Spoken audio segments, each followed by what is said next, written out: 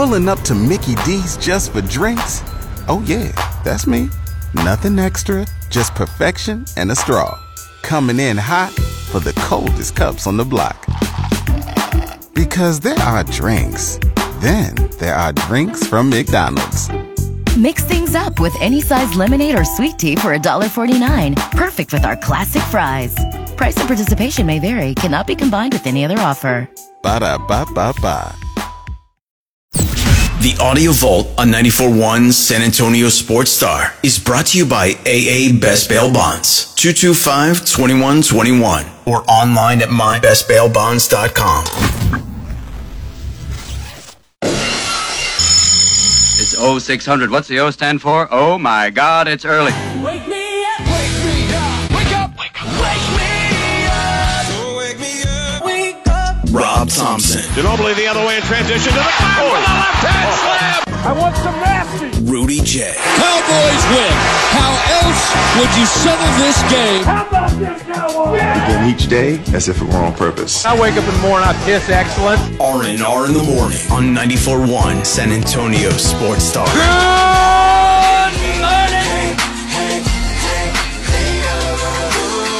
Good morning to you. Good morning, good morning. It's R&R in the morning. A Monday edition. He's Rudy, I'm Rob, and on the other side of the double pane, that's Easy E, Edwin Hafner. How's everybody's altitude? We Gucci, man. Are we? Yeah, it's Monday. Ooh, boy, what a weekend. Welcome to the Film Don't Lie Monday. As lots of football played, lots of losses. It started on what? Started on Saturday. Saturday started off really good. Yeah, for those, well, I mean, good, bad, and different. It was a good football. it was a great football day. A legendary football game, the Red River rivalry, went down Saturday early, and again, we all complain about it every year. 11's too early, but it is what it is. Great football game. Great football game. Great rivalry, especially when game. you're not. I don't have any alliance, so for me, it's just wow, great entertainment. Yeah, I don't care who wins, who loses. I thought OU would win, but again, who you cares? called it. It was a rivalry call, and they hit it. It's just a rivalry game, man. I mean, after 49-0, keep in mind last year, the quarterback got hurt last year. They were playing with their receiver at quarterback last year. Remember, it was weird. And OU was salty. So they brought it and played well. Texas played well, too. Just they lost a game. And as an Aggie, you're going to celebrate that game just because no matter what happens, you're kind of happy. And I did. And then things went south. It's negative karma for me as an Aggie. They go down to Bama. The rest is history. We're going to look at both those games. All the NFL Foe show. We'd like to welcome Cincinnati back to the NFL fold as they uncorked one. Jacksonville has a new home field advantage. Unfortunately, it is now over after going 2-0 over the pond. The Texans play another hearty football game, man. That's a gritty football team. Yeah, they are. Here's a Boomer's already in here. There we go. Welcome on, Carlos Holt. Boomer Sooner. It should be. Call them out. Use that YouTube feed. Couldn't find them Saturday. Let's see here. What else did we take away from the weekend? Yes, when I get up in the morning, I do tinkle excellence. Tinkle. At my age, it's starting a weird stream, Rob. That stream's getting weird. It's all over the place, dude. Wait till you get to experience that 3-4 times a night.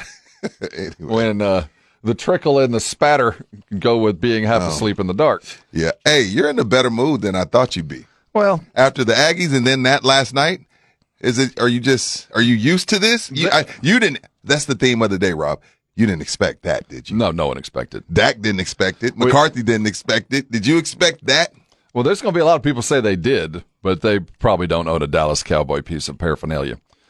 That was, I don't know where to even parse it. That was such an ass whipping. It's a tremendous punch in the gut. Yeah, punch in the gut. Thanks, Coach.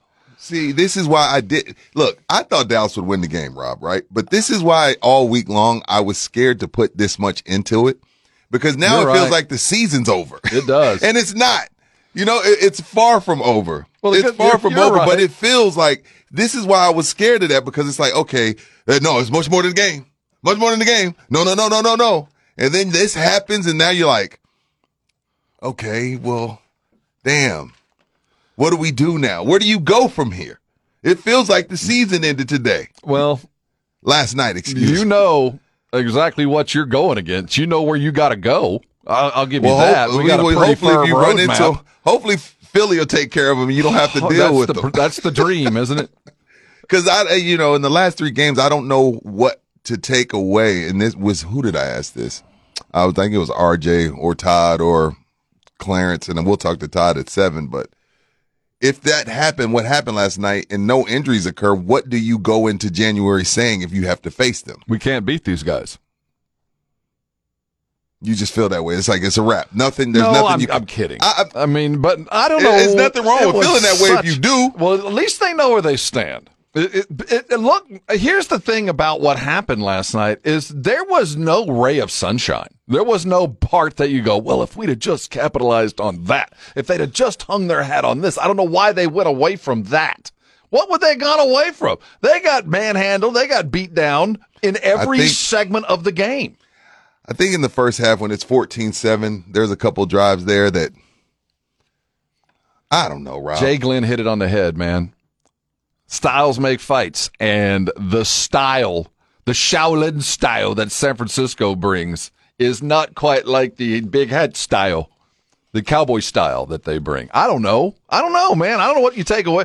I walked in, and Edwin and I were talking about what we saw. Okay. And he said, nothing went good last night. We're having some technical issues around the Radio Ranch. Mm-hmm. Just bad night all the way around. And I told him, man, it looked like a San Antonio high school team rolling into Austin on that 3rd week of the playoffs, where they're just doing it different. Where they got to go up there and try to beat up on, try to beat Travis or try to beat Westlake, and you're like, damn, this ain't nothing like what we played in district. Right. It's like the Valley when they play us. Right. It's just, I don't care how good you were against Laredo Nixon. It just doesn't play north of Harlingen, and it doesn't play north of New Braunfels. Do you still feel like the Cowboys are a good football team? They're a good football team. They are. I think. So too. I mean, there's been wins. There's levels to, there's really good. There's great, but really good, and then good. Let's look in the mirror, though. I mean, there's a long way to go, and they're beating the teams they're supposed to beat. But the teams that they beat are god awful. Jets and Giants, and who else did they beat? Patriots. The Patriots. I mean, the Patriots haven't scored in a month. The Jets got to play Denver. Congratulations. Yeah. I figured they were going to rally around Hackett, and they did. And the Giants, well, we saw what happened there. I mean, there's not a whole lot of there. So if you're the Cowboys, we're going to hear from McCarthy a lot. What do you do after this game? I'm a proponent of you don't look back, baby. You don't want to see that car wreck again. But McCarthy will let us know what his thoughts on the game. We're going to hear from Dak, of course. And while we talked about the Cowboys as a whole, Dak is in for a long week, man. I'd turn off your socials. Don't turn on the TV. Yeah. Dak can't get on social media today. Nope. He can't turn on his TV today. He just got to get in the film room, do what he does best, amnesia, and get ready for the Chargers on Monday. No doom scrolling because it will look like doom. Would you fire a legend like Bill Belichick? Yes. Would you? I'm of the proponent. So would you fire a legend like Greg Popovich? Yes. You would? Fire? Here's the thing. Or let them walk away. Like, when I'm not talking about Pop right now. Let's stay football. It's football season. Mm-hmm. But it's bad. Yeah, but it was bad get cut all the time. True. Sometimes you got to tell a guy it's over. Sometimes you got to rip the jersey off. Jimmy Johnson used to talk about when you're an NFL guy, I play till they tell you can't. Rip the jersey off you. Belichick ain't gonna quit on his own. I mean, that would be tough if I was Robert Kraft. Everything we've been through, that would be tough to go in there and say, "Hey, man, we're gonna move in a different direction, but we're gonna allow you to say you quit." Yes, you have to come to Jesus. It's over now. We can end it the way you want to end it. You can take the cyanide pill, or you can go in front of a firing squad, one or the other. But you ain't walking out of this. You're coming out of this thing feet first. Or do we just blame Mac Jones and just keep calling Bill Belichick the GOAT? No, it's over there, man. This is the time to do it. In the season, though, I'd let him finish the season. No. Now, I wouldn't fire him in season. Give him some dignity. Yeah. But it's over. I mean, yeah. And it's not because Brady was gone. It wasn't solely Brady. No. They both. I mean, the first 3 titles, a lot of it had to do with Bill Belichick and his schemes on defense and things like that. Brady was managing the game those first 3. It was a great tandem. And there's no coach out there that can coach without good players. But right. I don't know how long you just keep saying, it's not Bill's fault. It's not Bill's fault. It's Bill's fault. And he has a fault in it. I don't think it's all his fault. Well, one of the problems, the way that the New England stayed successful, is Bill had been a master of drafting appropriately, and using other teams' cast-offs in the best possible light. So he would go get 4 or 5 free agents every year, guys that were in their 7th year, just finishing their 2nd contract. And on their way out of the league, but they were pros. Right. And they did 2 things of the 5 things they used to do still really well. Whatever those 2 things were. If you're an offensive lineman, a tight end, name the 2 skill set parts. And all Belichick did said, all you got to do is those 2 things. I'm never going to put you in a situation where you don't got to do anything else. Right. And that was a good way to maintain success. Well, the talent acquisition has changed now in the NFL. It doesn't work that way anymore. So he can't get the guys he's used to. The game's changed. It's not the X's and O's part, I don't think. Well, it could be. Shit. Who knows? It could be that. But it's so sad to watch it end. Yeah, it never ends well. 30-0, and then after what the Cowboys did to him, and then that, I'm like, damn, it might be Bill Belichick may have to go. Sean Payton may have to go. So let's quantify the week that these men are going to have. You've got Belichick, you've got Sean Payton, and Mike McCarthy. You got Mike McCarthy, and you got Dak Prescott. It's going to be worse for Mike and Dak. Yeah. Because of the star. It's all because of the star. And before we're heading to break, we got a lot to get into. Of the 2, Dak or Mike, who's going to have the worst week? Dak, because of the 3 INTs. We're going to hear why coming up next. This is R&R. You lucky devils chose correctly. 94.1 San Antonio Sports Star. Check out the Jim Rome Show, weekdays at noon. If you're San Antonio, there are benefits that come along with it. I will cut you the front of the line. We're going to hype the return. On 94.1 San Antonio Sports Star. Turpin in motion to the right. Prescott back to throw. Tyron Smith, what a great block. Deep ball, right corner, end zone. Caught. Turpin. Touchdown.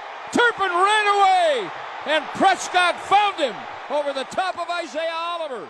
It went south after that. That's Brad Sham of the Dallas Cowboys radio network pulling through the many offensive highlights the Dallas Cowboys offered the San Francisco 49ers last night. And what was, there's so many bad records that came out of that. McCarthy's worst defeat in a decade for the Dallas Cowboys. Dak's worst defeat as well. Dak's worst, just the doors got beaten off the Cowboys. Where do you begin when you wake up with this? Well, I'm not a burn the tape guy, but damn, I hate to be that guy, but I didn't see this coming. I thought I really in my heart thought the Cowboys were going to find a way to win that game. But, the thing about it is, we don't talk enough about it, but clearly San Francisco has one of the best offensive lines in the league because, again, in regular season play, I have not seen Purdy get flustered. Clean pockets, ball comes out quick. Ayuk is slowly becoming a star. They did a good job on McCaffrey. It's just like you can't have that many 3-and-outs against a team that good. So I don't know where to start. Where do you begin? This is Mike McCarthy immediately afterwards trying to figure out where they're going to begin. Well, explanation, a very humbling loss. Clearly, stating the obvious. I think the biggest thing is I just had a quick reflection on the 5 games that we played in. It's been a wide range of performance, as wide as a range that I could ever recall in a 5-week period. So, thank you. The biggest thing is for, us to be accountable. It was clearly humbling, but it is one game.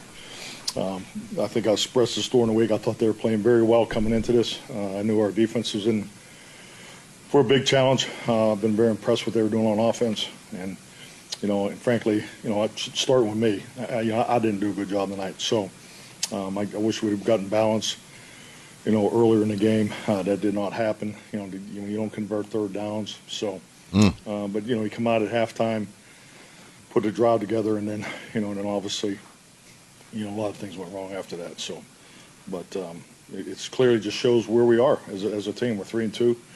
Our consistency, even when we played really well and did some things, when you look at the 3 games that were won by, a big margin, and then the Arizona game has where, nothing to do with today, the pre-snap penalties, and, that showed up again tonight. So, just clearly on it, and just, we got work to do. We got a lot of work to do, and we got a game in 8 days. So we'll spend Wednesday. We'll spend a lot of time on this one, and then we'll move on to the Chargers. Mike McCarthy post game. How you feeling today?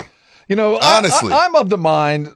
Sometimes it's better to just get the doors beat off you. Sometimes it's better. What's the thought process just on to that? rip this Band-Aid off, pull some scabs, some skin, some hair, pull it off. And boy, it got pulled off yesterday. So you got 12 weeks. That's 13 weeks. No, you got 12 games left. Yeah, 12 games, 13 weeks to head toward the playoffs. You're 3-2. You know exactly your place in the world, and you're not even in the same subdivision as the San Francisco 49ers. At least in the performance you offered last night, if you roll out flat, you don't get 5 yards on first down, you are going to get pantsed by the 49ers. You can't play from behind against this football team. You can't. The thing, I think what's most upsetting, if I'm a Cowboy fan, is I haven't seen our defense I haven't seen Dan Quinn get out coached like that ever in his time he's been here with the Dallas. Obviously, it's the worst loss ever, but it seemed like everything Kyle Shanahan drew up, they had no answer for it. And then there's number 11. Number 11. He can't no-show. There's been too much said about Micah Parsons, about who he is, and is he Lawrence Taylor? Can he win the MVP? Is he the best is he the best pass rusher in the league? And then for the last couple weeks, you haven't shown up to the point where last week against the Patriots, you're in garbage time because you're trying to pad your stats. You no-showed against Arizona. You stat padded against the Patriots because you couldn't get home. And then yesterday, I can't find you. They're running at you. You're not getting home. And for a guy, again, I love the podcast. I love that Mike is open with the media. But when you no-show 2 out of 3 weeks and you're supposed to be the MVP and supposed to be the best pass rusher in the league, then that's when it starts to look a little bit weird, number 11. He's got to play better. But again, Dan Quinn got his butt handed to him yesterday. Again, Mike McCarthy said it, Rob. They got beaten all 3 phases. It wasn't just Dan. Mike McCarthy wasn't good yesterday either. 25 first downs to 8. 25 to 8? 421 total yards of offense. The Cowboys gave 197 total yards. Uh-oh. 25 to only 8 first downs. Only 8 first. What? They didn't get their first 3 were 3 and out. They finally got then it was a turnover. I think 6 of their first 7 possessions, they punted or turned the ball over. Yeah, I knew it was going to be a long day when Tony Pollard's fumble just kind of sat there on the sideline. Any other week, that ball rolls out of bounds. It just sat there. Sometimes the football gods are going to make it hard for you. And they kind of did. But San Francisco came out, set the tone. They hit hard. That first drive, Rob, I was like, yo, that was too easy. You know what I mean? Like, I get it. Like, okay, sometimes you come out a little bit flat and, but that was just like boom, boom, boom, boom, touchdown. So, and they might want to guard Kittle. Yeah, the tight end's open. What I don't know if y'all hell? Noticed. They were, first of all, they got the ball out the way that Mike McCarthy prayed that Dak Prescott would get the ball out. It was 2 seconds. That ball's gone. Purdy, in fairness to Parsons, right? There was no chance to get there. But at some point, you got to start covering the dudes that aren't, if you can't get there, cover who's out there. And they didn't do that. They kept trying to get to the quarterback. And granted, when there was less than a 2-second or a 3-step drop, they did get back there. They were in Purdy's face when they had an opportunity to be. I don't think there was some, but they never altered their scheme. It was still get to the quarterback instead of, my God. I thought they did a good job on McCaffrey for the most part. The plan, that part of the plan worked. It's hard to overcome 3 turnovers, though, against a team as good as San Francisco. And that's the difference there. We can look at the play calling. Yeah, there was some, but you were behind the chains all night long. You never had a nice 2nd and 3 2 times in a row. You never had a 2nd and 4 choose down. You were always 2nd and 8, 3rd and 7. So play calling, I don't know. We made that San Francisco defense look so good. They turned those 2 linebackers into all pros, both of them.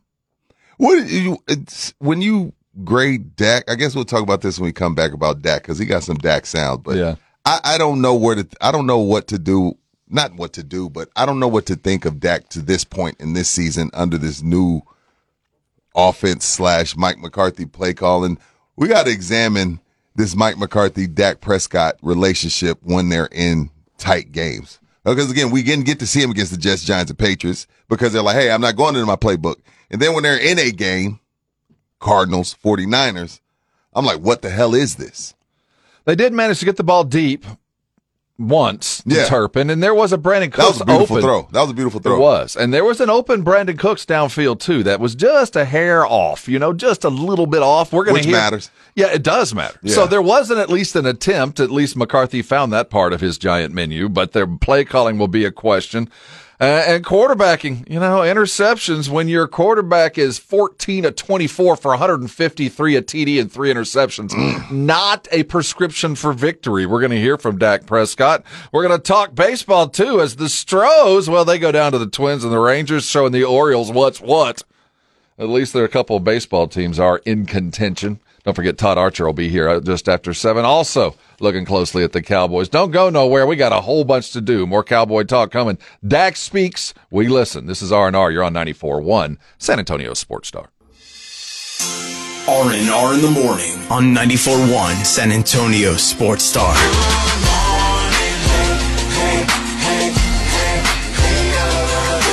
Hey, good morning to you. Top of the morning to all. This is R&R here on San Antonio Sports Star. Yeah, it's going to be a full and exciting day. We're going to start you off with a little bit of outside help a little bit about 25 minutes from now.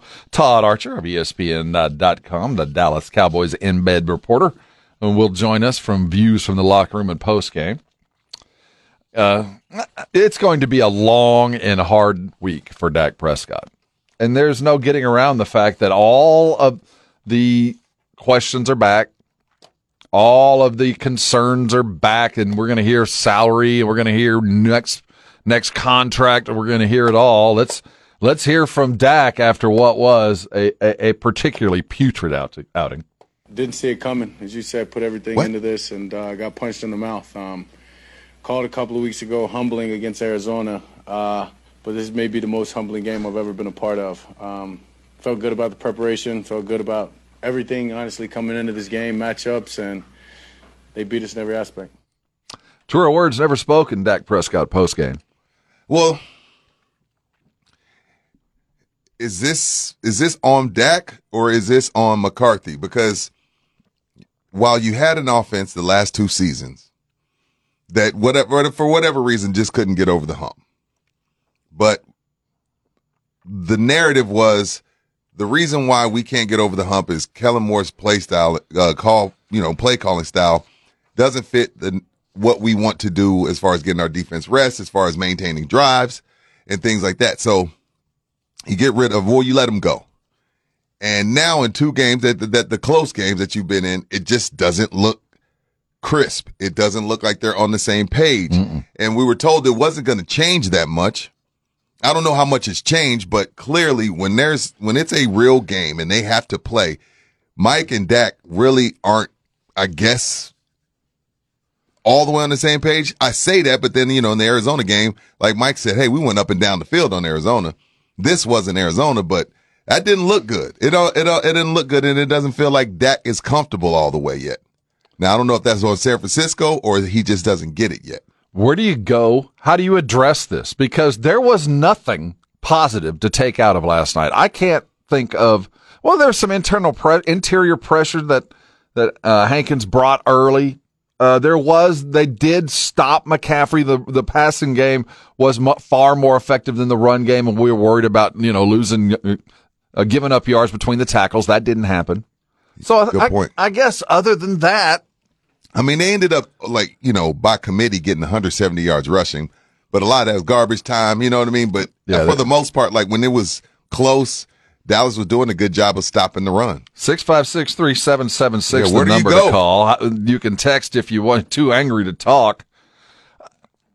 Let's hear the McCarthy bit about what you do with the tape. Have we already put the? Didn't play it yet. Let's play. I think it's a punch in the gut, it's a kick in the ass, whatever phrase you want to put on it. But I think it's clearly. But you look at how this season's gone.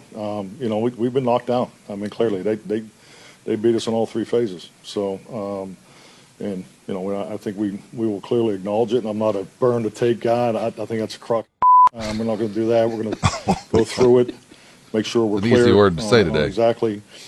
What the expectation are, make sure we're giving our players what they need to be successful. So, they played extremely well, and we did not. And it was really in the areas of basics, really in the areas that I thought we had taken a step as a team. So. I didn't see this coming. I thought their prep was good this week. So I thought we had one of our better Fridays and Saturdays of the year. So, but I think we've talked about before, sometimes you have a great week of preparation and it doesn't go so well, and some weeks it's not the best week of preparation, you play well. So we did not hit the mark at all today. No, you didn't. Dak said they liked the preparation all week. Mike said they liked the preparation all week. They both said they didn't expect that. It is one game.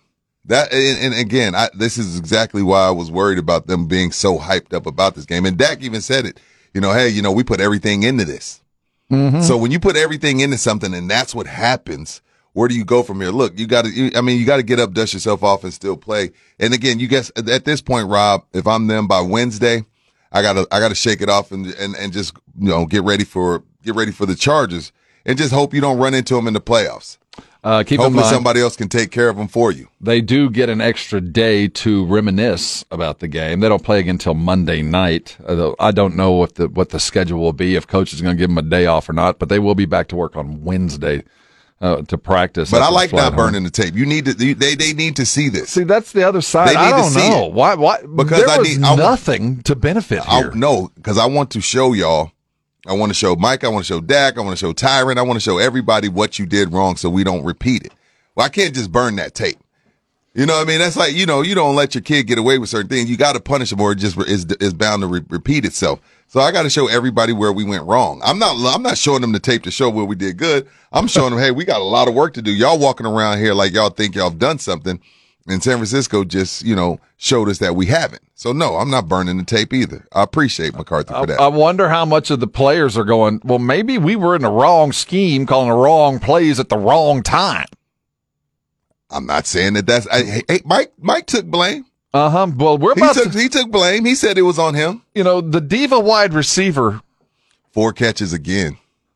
You're talking about CD? Yes. There's a reason why receivers bitch and moan. It's games like that yesterday. Like, dude, if I'm the weapon. They're doing things. Clearly, it's tough to watch on tape, but clearly teams are taking CD away. Out. Clearly. Out. They're taking him clearly out. Either you scheme him open. Have to do something. Stars are stars for a reason. I agree with that. The concern continues. TODD ARCHER is going to join us a little after 7, and everything you're saying, Rudy, is right. And in hindsight, absolutely correct. It was not anything other than week 5. That's all it was. 5. It's October. It ain't even Halloween. But sometimes it's disheartening because you feel like you have to go through them. But again, we don't know how the season's going to play out. So you got to treat it like one game. And you do have to bow up and go, let's see where we are. Now, if it comes to that point and you run into them again, then yes, this game matters. Then now we got to come back and look at the tape and remind everybody what happened. That's 3 in a row. But you got to play the season out. We have no idea how this season's going to play out at all. So right now, again, after come Wednesday when you get to the facility, it's over with. we're on to Justin Herbert and Kellen Moore. We haven't even begun to talk about quarterback play just on its own. Yeah, we're going to get to Dak in there because, again, the contract word is going to be used a lot today on the national media, on television. It was already started on Canty. Canty was already talking about the contracts, and I can't commit this. So that's a whole other conversation. And it's going to be the literal flame that fans until they play again on Monday night. What do you guys think? Is it one-off? Is it a clear standard for which the Cowboys cannot meet after we saw a 49er team that was successful literally in everything they tried? Let's go to the phones. Mike dialed first. Get on them. 656-3776. Welcome on to R&R, Mike. Hey guys, love the show. Thank you. I listen every day. Thank you. As a Cowboys fan, I was just like, I had stopped watching at halftime because it was trash. You know, I was a glutton. I stayed through the bitter end. I kept thinking something good was going to happen. No, I was like, no, it's not going to happen. After the Turpin, I got excited for the touchdown, but just seeing the offense, how it works with Mike McCarthy, I don't know if the new offense is a good fit for Mike and Dak, and I love Dak, but at this point, I don't know if there's any more that we could see from him. You know, and Mike, like you guys said, that's early on in the season, but we have the Chargers next. We have Rams after that. What's going to come of those two games? We'll find out. You know what, Mike? There's a certain resignation in his voice that I think a lot of the Dak fans are going to have this week. A certain amount of resignation where you go, you know what? Nothing makes people happier than when you prove a stereotype to be true. And Dak has been stereotyped in a way that just goes, big game, it ain't there. And whatever the excuse, the reason, whatever it was, the resignation from Mike, who sounded like a Dak fan, like, dude, I don't know. I just don't know today. I don't know. So if we're gonna base Dak's success or not success just off of these big games only. Well, that's what, at the end of the day, you reach a level where big games are all that matter. Spurs didn't care about regular season. They didn't care about first round home road. Get to the finals. That's all that matters. So the Eagles games aren't big games? Because he plays well against the Eagles. Yes, and that's great. Regular season big wins. So basically, until you beat the 49ers, you're terrible. What I'm saying I'm not saying is, that's what you're saying, but that's what I feel like everybody, that's what we getting at. Like, okay, well, he struggles against the 49ers, so I don't want to pay him. It ain't terrible. It ain't good enough. And there's a difference. You ain't terrible, but you ain't good enough. Yeah. And maybe that's the resignation that Dak fans are getting. Back to the phone lines. Jeremy. I almost say it all the time, too. Free promo. They paid for it for a long time. Good us. Folks at Kia Bossa, we know. Welcome on the phone, Jeremy. Jeremy? Yeah, I've got 4 observations from last night. Okay. The first one was when it was 14-7. We had the ball on about the 35-yard line, so we're in field goal range, and it's 3rd and 5. And instead of trying to pass and get that first down, they run it on 3rd and 5 and just are okay getting a field goal. And, of course, they didn't end up getting the field goal because he got sacked or whatever. But, you know, the fact that as soon as they didn't even go for it and try and get that first down, I knew they were in trouble. The other items are their wide receivers were running wide open. They had separation. Our wide receivers, even when they caught the ball, never had a lot of separation. We couldn't get any separation. Our offensive line that we finally had together was really not giving Dak a whole lot of time, and it wasn't making big holes for our running. And then the last thing is Dak just can't beat the good teams. He's a good quarterback, but he can't beat the good teams. He's a pedestrian quarterback. That's what I got. You know what? Everything you said, Jeremy, I'm down with. And except for the end. Yeah. I know what this week is going to be for Dak, so I'm already taking up for him. And I'm not even a Dak guy, but I'm already like, hey man, I'm trying to break the fight up right now. You know what I mean? Like everybody's running by the pile. Everybody's going to run by the pile and kick Dak in the face today. Look, San Francisco, don't they have the ability to make a lot of quarterbacks look like that? Oh, yes or no? Yes. That's the other part of the conversation that we're going to have. Sometimes you just play teams that are better than you. No matter what you do, no matter how hard you try, they're just better at beating you than other teams are at beating you. And Shanahan, it doesn't matter who the defensive coordinator is. Wilk's there, Brian's gone, doesn't matter. They know what the Cowboys are going to do, and they can stop them better than anybody else in the NFL. Yeah, he has Mike McCarthy's number. There's some crazy things that I'm really interested here. Don't forget, TODD ARCHER is just around the corner. The numbers coming into the game about how often the 49ers used motion, Purdy's ability against man coverage. And man, oh man, did we see it last night. TODD ARCHER's going to talk about that. But coming back, while the football world was spinning, other things was happening too. The baseball world of the state of Texas went 50-50 while the let's go Rangers. The rest of the teams in the state didn't do so well. Let's talk some baseball. And around the rest of the world, as Simone Biles also proves she's the best to ever walk the planet. We'll be right back. It's R&R, and you're on 94.1 San Antonio Sports Star. I hope you're feeling good this morning, stepping out of that Connecticut water softened. Everybody, if you can actually say that after what we saw last night in San Francisco. The Blitz starting at 2 o'clock. Joe Reinagel back from vacation, but yeah, it's all Cowboys and Niners. Damn, Rudy, we told you not to jump on our bandwagon, man.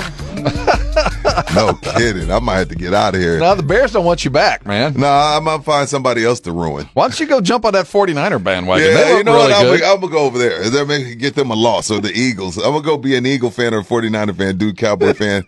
Some justice, because Lord, everywhere I go, a loss follows. Well, at least you're a calming thought. You're a calming voice in the darkness of these Cowboy fans. I just know that this is going to be a rough week for them. So I'm not a guy that I'm not a bully, and I don't this is going to be a fair fight for them this week. So I feel bad for them. I do, because I know what this game meant to them, and then for that to happen, that sucks, and it's going to be a whole bunch of hate today, starting around 9 o'clock. Now, what we saw from Dak, he didn't live up to expectations. Sean Payton, I don't know what we described there, because to lose at home. I knew they were losing that game. I knew they said it in the pregame. They said, "Hey, that coach disrespected us. F him and bleep him, and let's rally around Hackett." I was like, "What? Y'all don't even know Nathaniel Hackett, but okay, whatever it takes to get a win, and they got to win." And then to have your quarterback just give him the damn ball to score to win it. Yeah. Well done, Nathaniel Hackett. Shout out to the Jets. Revenge is a dish best served moderately warm, as they went in and took care of it. We got a lot of NFL talk, and we're bringing TODD ARCHER in to help us. Cowboy talk next with an expert. Hang around. This is R&R. You're on 94.1 San Antonio Sports Star.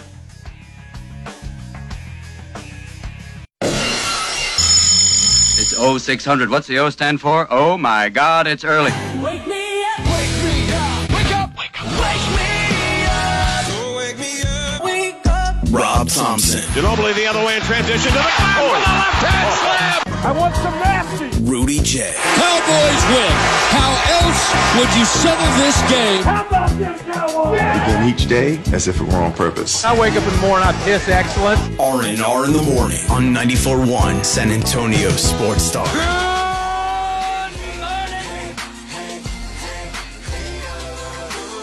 Hey, good morning to you. Good morning, good morning. It's R&R in the morning here on San Antonio Sports Star. If you're awakening to what was a beatdown, we need to give you the knowledge required to assault a week that's going to be a tough one for Cowboy fans. Man. Let's talk with an expert, TODD ARCHER of ESPN, our embed reporter, with us right now. Good morning, Todd. How are you?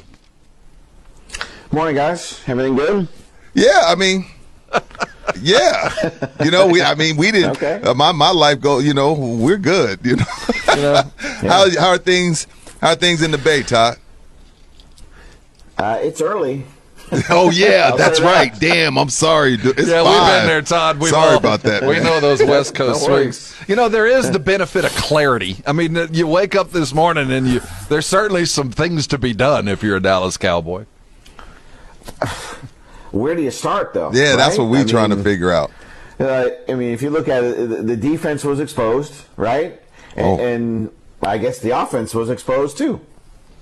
And the special teams. So, yeah, we'll call that one a wash, I guess. I mean, at least the guy made the field goal. True that. Yeah, you look, Turpin suffered an ankle injury, but I mean, this was. In the press box after the game, we were trying to figure out, okay, when was their last non-competitive loss? And you can go to 2020, but that was, Dax missed most of those games where they weren't competitive, so you throw that out. I went week 2, 2017 against Denver. They lose 42-17. Never really in that game. I remember Zeke got criticized for not chasing down a pick.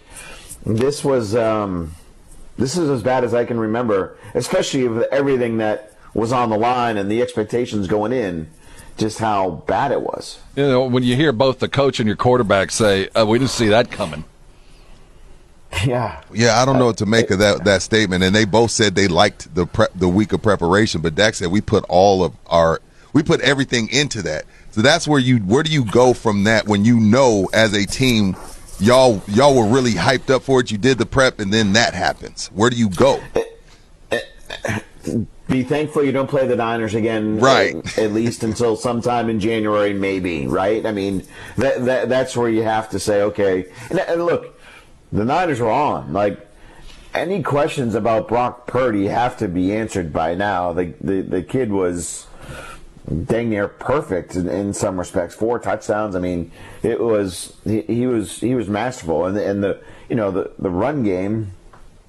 I guess they did a good job of McCaffrey, right? He only averaged 2.7 a carry, but Mason got him for 7 yards a carry.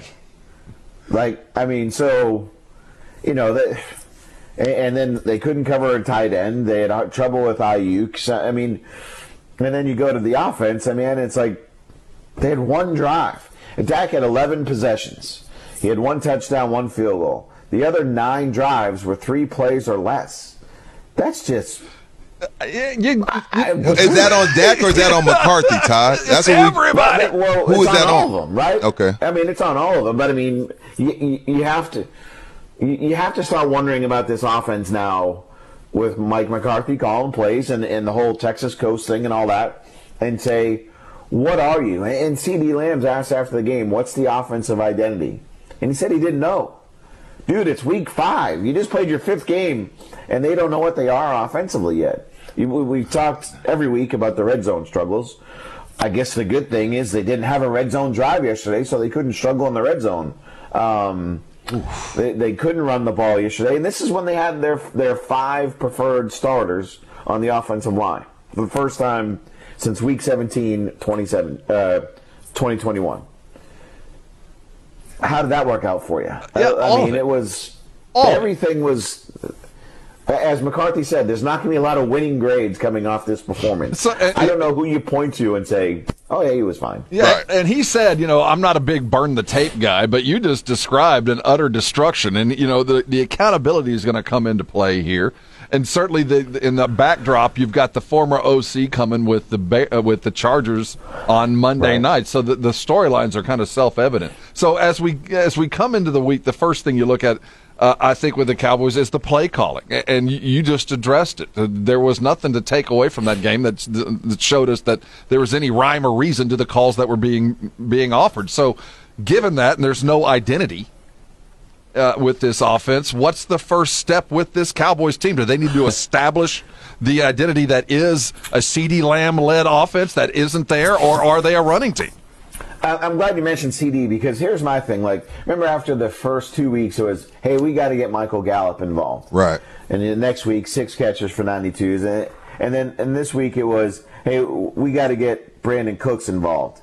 And look, he had 1 catch, but they threw it to him 4 times. Mm-hmm. They tried to get him more involved. How about get CeeDee Lamb involved? Like, make it. he's your best guy. And I do think there was levels of frustration that CD was experiencing that game. I don't know what the broadcast was saying necessarily about it, but he was off by himself. He was pacing up and down the sideline after the game. He was pretty frank in what he said just about the performance, not pointing any fingers at anybody else. Taking accountability himself too, but he has to be the focal point of the pass game. And it can't be just, they played cover 2 and put a safety over the top and they took CD out. Everybody does that, dude. Figure out a way to get the best guys the ball. Hey, on the other side, Todd, have you ever seen Dan Quinn get it handed to him? It felt like Kyle was just a step ahead of him all night. All night. Yeah. And you go to those playoff games that we talked so much about, and the first one, okay, it was 23-17, but to me the Cowboys were, that was a fluky. The Niners always seem to be in control. And then the last one, 19-12, the Cowboys did a decent job of, they didn't get any takeaways in that one. They did a decent job of controlling the Niners to a degree. This one, they had no answers. Look, this is Quinn's third year here. This has to be that's got to be the worst game. I can't think of another one. No, where they were just again exposed. Like they tried to play their 3 safety base defense. That didn't work very well. And George Kittle's still open right now. I think he just got his another touchdown. This is where you're thankful that it's only one game of 17, and it's not like. But is this the equivalent of like a 6-game losing streak in baseball when you have a game like this? Like I don't know. This isn't a burn the tape game like we were talking about, but you can't let this loss become a second loss next week when you're playing the Chargers. Speaking of the Chargers, Kellen Moore, Dan Quinn, I think, we saw the Jets rally around Nathaniel Hackett. You think the Chargers are going to want to rally around Kellen Moore and let Justin throw it 60, 70 times on Monday? No. That would be the answer. All the people that were giving Kellen Moore a hard time about what, they had some stinkers, don't get me wrong. Right. But I don't know if they had, again, one that was this bad. 8 first downs. Yeah. Definitely worth revisiting. When you're dealing with that kind of destruction. I'm sounding flummoxed because I just don't know where you start when it's this bad. Well, okay. Don't you start with your stars? And show a little bit out. You start with the guys that are supposed to be the ones that fight through the adversity that you deal with. Well, where's Micah? What exactly can Micah say? Absolutely, but you're not going to. Can't bench him. No, but gosh, it's a blessing that they lost. That was a comment. I just don't buy that either. There is never a blessing in a loss. The Cardinals. Right, I didn't. I think I know what he was trying to say, but he didn't pull it. It was a little bit like Romo in 2008 when they lost to the Eagles. If this is the worst thing that happened in my life, I've had a pretty good life. While it all may be true, that's not something you say after a game, and I don't think you say this loss is a blessing because now they can get their heads on straight. I thought the Cardinals' loss was supposed to be the blessing that now they can get their heads on straight. So, and look. I'm watching Get Up right now. The whole day, it's not going to. It's probably going to be ha ha ha. Look at the Cowboys, right? Right. Everywhere nationally about this team. So, they are who we thought they were. Is what everybody's going to say. No one's going to believe. Look, we've talked about this, right? This whole season wasn't about September, October, November, December. It was about the playoffs. So even if they had won. Even if they can now go 15-2, everybody is going to say, all right, what now? Right. Because now is when it matters. Right. This is Todd Archer of ESPN.com, covering the NFL like nobody does, down with the Cowboys. Still in the Bay Area after what was an epic ass-whooping. So let's talk about the ramifications of last night. We saw Leighton Vander Esch walk off with a neck issue. Any word in the locker room? Concern, obviously, because of his history with neck injuries, right? So He'll get an MRI today. X-rays were negative after the game. He'll get an MRI today to hopefully find that it's just a stinger. But when you say just a stinger with him, that's not really the best news because of the history.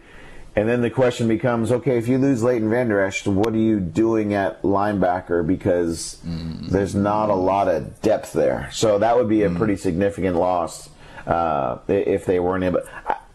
I don't know this, but I'm just going, based on this history, maybe it's good they have an extra day. I'd be surprised if he played against the Chargers. Right. But that's just complete speculation. Turpin, anything on the ankle?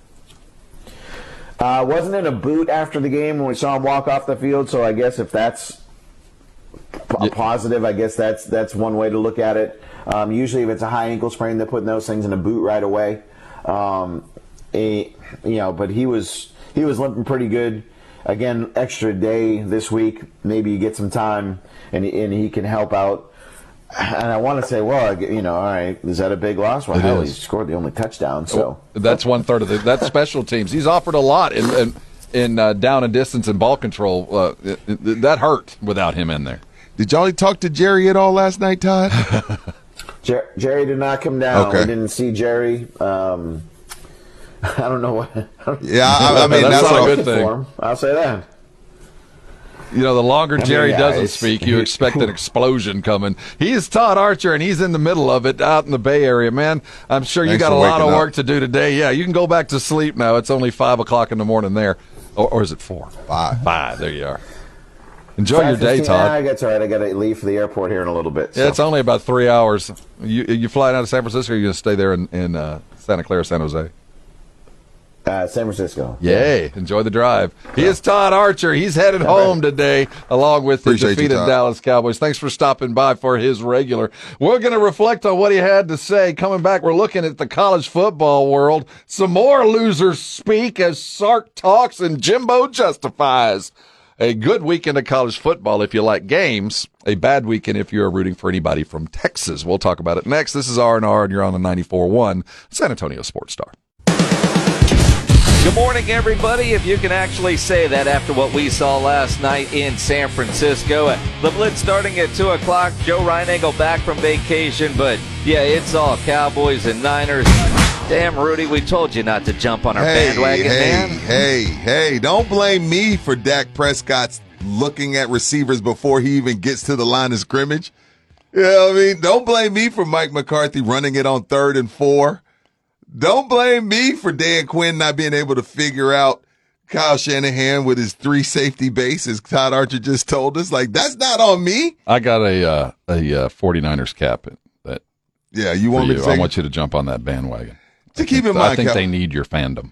To make you feel better, Cowboy fan, that is their 15th straight regular season win. Wow. And Brock Purdy's never lost a regular season game. The thing about when Dak plays badly, it seems like when he plays awful, the opposing quarterback is always dropping dimes. Yeah, it makes it look worse. So the dichotomy between the two, you're like, oh, dude, that's just awful. And he couldn't have looked any worse. We'll continue looking at that. But first, speaking of, well, you know what? I was going to say looking awful. The Texas fan, they didn't look awful. No, they didn't look awful. You look pretty damn good. You just ran into a buzzsaw in OU that had a lot of salt and a lot of revenge after what happened to him last year. Absolutely, man. Really, first of all, again, when you don't have any, stake in the game, and you just sitting back and you just enjoying a Saturday morning like me, that was awesome. Ooh. That was all like entertaining. There was back and forth, a block punt for a touchdown, fumbles, interceptions, stops on 4th down conversions. It was a really fun game, but I think, it came down to those 4 chances at the 1. Boy, that hurt. At the 1. I mean, that's an all-time for that Red River game. That's one of those all-time defensive stands. For 1 yard, Texas, you can't punch it in. With the running back you have, with Ewers, Worthy, tight end, like not 1 yard? Not 1 yard. Not 1 yard. And I don't fault play calling. I just thought, man, it was rivalry to its hilt, and one team just wanted it a little bit more. Sark spoke post-game, and I'm not sure how you parse it or how you get mad at your team. Well, I expect us to get back on the horse. We got a locker room full of competitors. This is a tight-knit group. I'm super proud of them for what they bring every single day. I was proud of them today. And so we'll go one game at a time. I think this locker room is full of champions, and our goal is to go win a championship this year. So we got to go handle our business. Still attainable. You'll probably see him again. Excuse me? Championship. I mean, the playoffs still a possibility. Let's be real. I mean, it ain't over. At least you're not Georgia Tech. This is what or Miami. Could be worse. Brooks is the real deal. Takeaways from the game, Brooks is the running back. Yeah, he's the real. He's a baller. Yeah, he's the real deal. And again, it was my first time watching Oklahoma this season. So highly impressed with Dylan Gabriel. I mean, when I say highly impressed, I'm just talking about Saturdays only. I'm not talking about going forward, who gives a damn. Just on Saturdays. And what I'm talking about, what I'm impressed by is the gamesmanship, the will to win. You know, when he started, hey, you know what? There's no throwing lanes. He's taking off and running, taking big hits, getting back up after the big hits. You could tell there's sometimes, these games don't resonate with kids. You're just kind of like, it's just another game for them. Sometimes you got to teach them the rivalry. You could tell after having to sit out the game last year, Rob, this meant a little bit more to Gabriel than most of those guys out there on that field. And he pretty much willed them to a victory. Hell of a He had 113 yards rushing. I really liked it. I think you like him? And they had no answer for it. How do you say it? Is it Farouk? Farouk. Is that how you say it? Jalil Farouk? The bowling ball? Yeah. No. I'm talking about the receiver. No, that bowling ball was Walker. Walker, that's his name. He reminds me of Maurice Drew. Yeah, he is tough, he reminds me of Jones Drew. He just was, he gets in between the tackles, banging people up. But, Texas fought hard. Jonathan Brooks is the real deal. It seems like they've been able to find a replacement for Bijan. He ain't Bijan, but they found a replacement. And they finally featured Whittington. Finally, I felt like, look, Worthy is the man. Don't get it twisted. I understand. But Whittington is a baller as well, and they finally got the ball to him, 10 catches, $115. So Texas, you're right, Rob. Nothing to really hang your head about. It's just a rivalry game, and somebody's got to win. And the good news is, there's the way the Big 12's set up, you'll probably play them again. You'll get them. It's not in the dead. Big 12 championship? Yeah, it's not over. Now Texas has to hope OU wins out. See that, and this is what sucks for OU, because let's say you go to Big 12 championship, and OU comes into that game undefeated, and Texas just has their one loss. So if Texas wins the Big 12 championship, beats them that game, and they both sitting there with one loss, right? Who should go? Well, the winner of the Big 12 championship game, sadly. Well, see, TCU didn't win the Big 12 championship last year. Well, you know what? That's a good point. But that's why Kansas Texas has Kansas to hope OU wins out. But Texas got to win out too. But I think if they both win out, that's what I'm saying. So if I'm OU, I'm like, damn, you got to go undefeated. Because, again, you're right, Rob. I think if Texas were to beat OU in the Big 12 championship game, they're probably going to send Texas to the Final Four. Which they didn't embarrass themselves. No, it's not. But it's like, damn. You're right. That would suck if I'm OU, or maybe you send both. You know what? Going into the weekend, they were both in the top 4 as far as possibilities. Now, that might change over the next couple of weeks. So I don't think either team embarrassed themselves. Both of them in good shape to go if they both continue to play, good football. Whereas A&M, clock is ticking. And, we can. That was a good game, too. It was a heck of a football game. I was entertained. It was. And A&M did all they could do. They just still don't have enough. And you could question some of the calls. There was a questionable, should they go for it on I think they were on their own 45, I believe they're late in the third. I know Peter Burns is all upset with Jimbo on that. There was also some question at the end of the game when the Aggies did finally move the ball there late. And instead of going for a touchdown that they were going to need, they went for a field goal that they would also need. There were some questions regarding that. Jimbo spoke to his decision-making. Jimbo, what went into the decision to call the timeout and then go for the field goal down the goal line? Oh, we had to. Well, we were 2 score down. If we don't score there, the game's over right there. You got to go. You got to get to. And I didn't want to waste the time. I said, hopefully, if we was going to score, we'd kick it, had 3 timeouts, could pin them back. But when you went there to rush the goal, the field goal team on, I thought it was too much. It'd be too much time wasted because it was about 2:15, 2:20. And so we're going to call them out, kick it, go for the onside kick, and still have 2 timeouts. And if we got to stop, we'd have a minute left when we go. Ideally, I didn't want to, one score a touchdown just like we did. I thought we scored twice. I mean, one of Nias's and then the other one. and what we did. And I was trying to save the 3 to kick it deep and then pin them because we were playing the run really well, make them throw it, and what we did. So I wanted to get it back to a one-score game. I didn't want to take a chance on losing the game right there on 4th down. We got you, Jimbo. We got you. Can look, I respect Jimbo a lot. I do. But you opened my eyes to this last year. You got to leave your QB alone sometimes. Like, Max holds on to the ball sometimes way too long, and I think it's because Jimbo is in his head. What's it called? Paralyzation by analyzation? I don't know, man. You're right. Like, if I'm the OC, I'm like, hey, man, can you stop talking to my quarterback? I got this.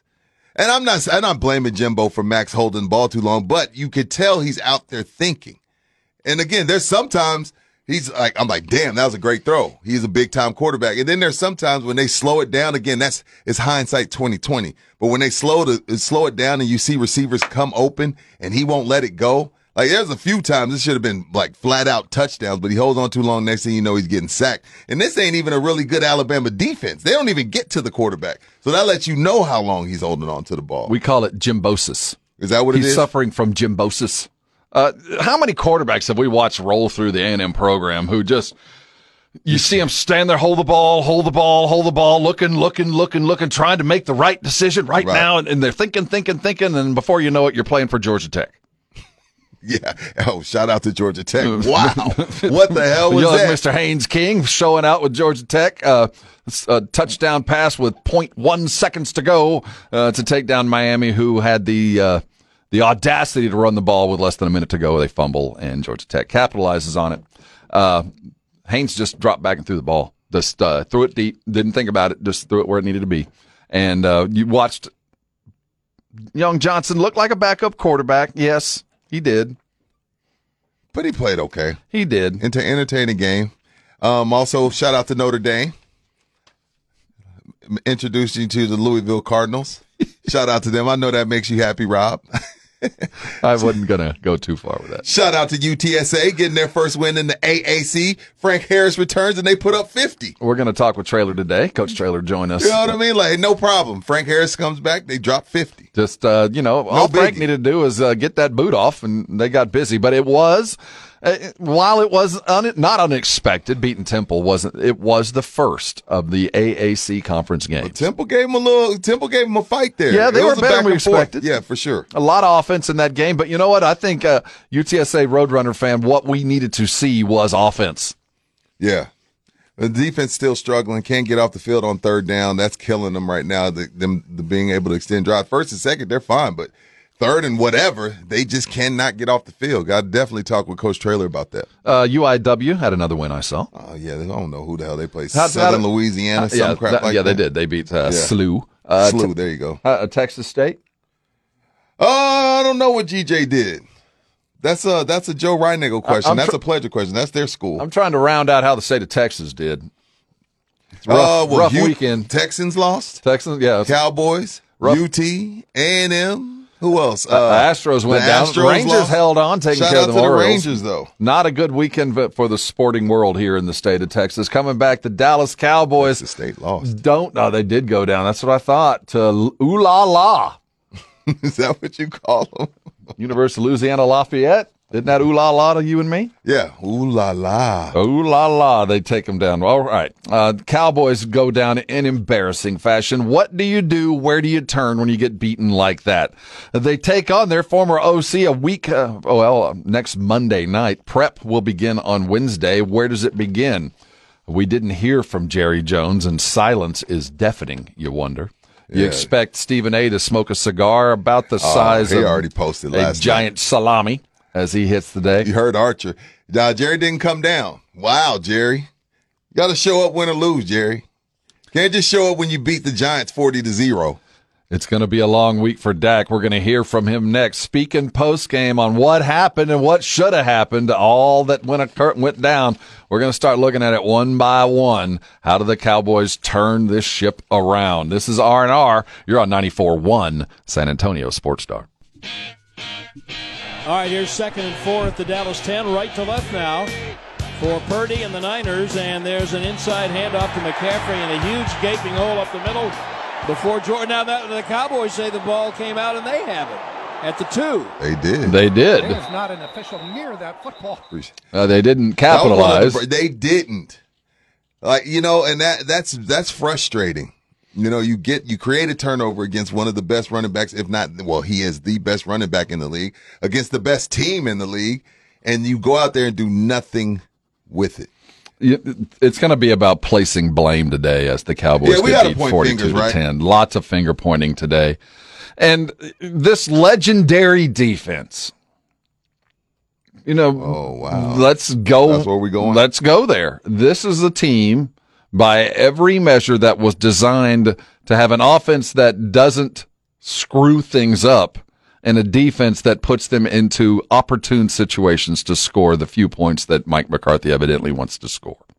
That's the idea. Ball control, run the ball, defense gets a couple turnovers and things go. That defense was terrible. And their leader, Micah Parsons, was MIA. How many times did we hear Micah's name last night? They had him on camera a lot. Post snap. About making a play, not much. Not pre-snap. Where's Micah? Is he on the line? Is he playing linebacker? Who's he covering? How many times did we hear his name called at tackle? How many pressures? How many times did he make a difference? Well, impact is what he told us. Oh, that's it. Impact. Yeah. He didn't have much impact last night. Let's listen to Micah post game. You gotta learn how to take a punch. We got punched in the face tonight, and that's just reality of it. I'm not shying from. We got beat up in all phases. I mean, and that's just the reality of it. So the psych, it can't really drop because I think I understand. Like I said, no champion hasn't been battle tested. Sometimes you get knocked down. Sometimes you lose a couple rounds. Sometimes you lose a fight. But it's about how you return after. How do you face the adversity? How do you get better? How do you not let this control you? That's the thing. I get tomorrow. Mm-hmm. I appreciate that. I can appreciate that. I mean, right? He's owning it. Well, he owned it 2 weeks ago, too. Yeah, the podcast is going to sound weird this week. I mean, it's fun when you're coming off of 40-point victories, but when this happens, but at the same time, just like I said about Jerry Jones, like, Jerry, you really, you don't come down and talk. So if he didn't do the podcast this week, I'd be like, wow. So the week after y'all get embarrassed, you don't do the pod. But so I guess he has to. you better step to the plate. I guess he has to, and I can appreciate that. But the one thing that I wanted to talk about from what Todd brought up, and we saw this against the Cardinals, and then it came about again last night, is CeeDee Lamb's frustration in the way he's showing it. Is it justified, or is there a better way for him to handle it? Because I get where he's coming from. Like, dude, I'm the guy. I'm our playmaker on offense. Figure this out. And then for Todd Archer to tell us when CeeDee Lamb was asked, what is the identity of your offense? For CeeDee Lamb to say, I don't know. And like Todd Archer's like, dude, it's week 5. Something's going on there, and I think they need to figure it out. But my question to you is, Rob, and to the listeners, is CD pouting or is his frustrations justified? 656-3776. I don't think he's even begun to pout. It's an issue. I don't even think the pouting has begun. I think it'll start ASAP. I think he's going to. But this is about your stars need to hold themselves and everybody else accountable. So is this frustrations with Mike or Dak? Speaking of CD. Both. Dak, you're going to have to throw me the freaking ball. I think it's more Mike because Mike is not scheming him open. And Mike, you're going to have to scheme him open. But Dak, at some point, that fear of interceptions, you can put that away. You're going to throw interceptions. You see that too, right? Yes. You see it. I mean, he still threw 3, but I see that. I see the Max Johnson in him. Yes. I can't make a mistake. He's suffering from gymbosis. Can't make a mistake. If I make a mistake, they're going to hold me to it. But see, if I'm CD, I look at Jamar Chase. Jamar Chase says, I'm always open. And then, Joe Burrow throws the ball till he has 15 catches yesterday. You think he wasn't doubled? You think they didn't decide, we better double Jamar Chase? I can't use that excuse. No, you can't use that. Well, you can use it for a week.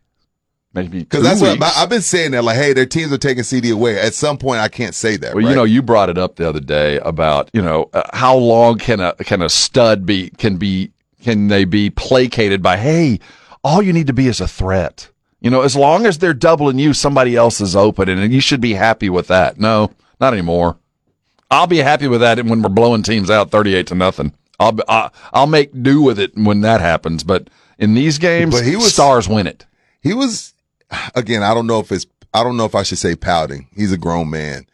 But I thought he pouted against Arizona, and then yesterday he was clearly frustrated. And for him to say, I don't know what our identity is, again, I don't know if he's just pissed off, so he's saying that, or does he really not know what the identity is? Well, is he right? Oh. If you have to hesitate, doesn't that mean yes? Is he right? Do they have an identity? They didn't last night anyway. I thought their identity was be balanced, get the ball out quickly, and limit the amount of turnover-worthy plays called. I thought that's what their identity was, this coming into this season and sustaining drives. Now they may not have executed their identity, Rob, but I think they know. But that's what I'm saying. I think he's just ticked off because he knows what their identity is. But saying that we're not going to make a mistake and execute, that's not an identity. No, I'm saying like be balanced. Being balanced isn't an identity, though. That's a plan. That's different. Okay, I'm trying. Here. You know what I mean? I'm trying to find some positivity here, Rob. But you're making sense. You're making sense. I'm just saying. I'm reaching for straws here. I think we felt like the Cowboys are also a victim of circumstance. Meaning, because they have played what turns out to be 4 terrible football teams, 3 terrible ones. I mean, I don't know how we quantify the Jets. Maybe they're terrible, maybe they're not. But they were the night we played them. And the Giants, they're terrible. They're terrible. The Giants are Patriots are terrible. Patriots are even worse than that. So maybe the Cowboys are a victim of circumstance in that they played 3 games where they didn't have to do much. So they didn't really have to establish what their identity is. And then they get into this game and we're saying, tell us who you are. And then, we're a month into it and everybody now is saying throw September out the window for every team because it's modern training camp. But they still don't have it. I'm not saying that they can't establish it, but I just assumed that this was a running football team that passed when appropriate. At what point? But that's not it. Yo, so how do you even, 5 games in, what grade would you give McCarthy and Schottenheimer? A D. Damn. Well, I mean, let's be real. They're 3-2. A D? Well, they're 3-2. They're barely above 500. This isn't. Yes, the 3 they won were pretty, but at the end of the day, that's only a W and an L. They're 3-2. That's a D. D plus. 500 would be a C. Yeah. Or an F. No, for giving this. If it goes to 500, it's an F, and a B would be.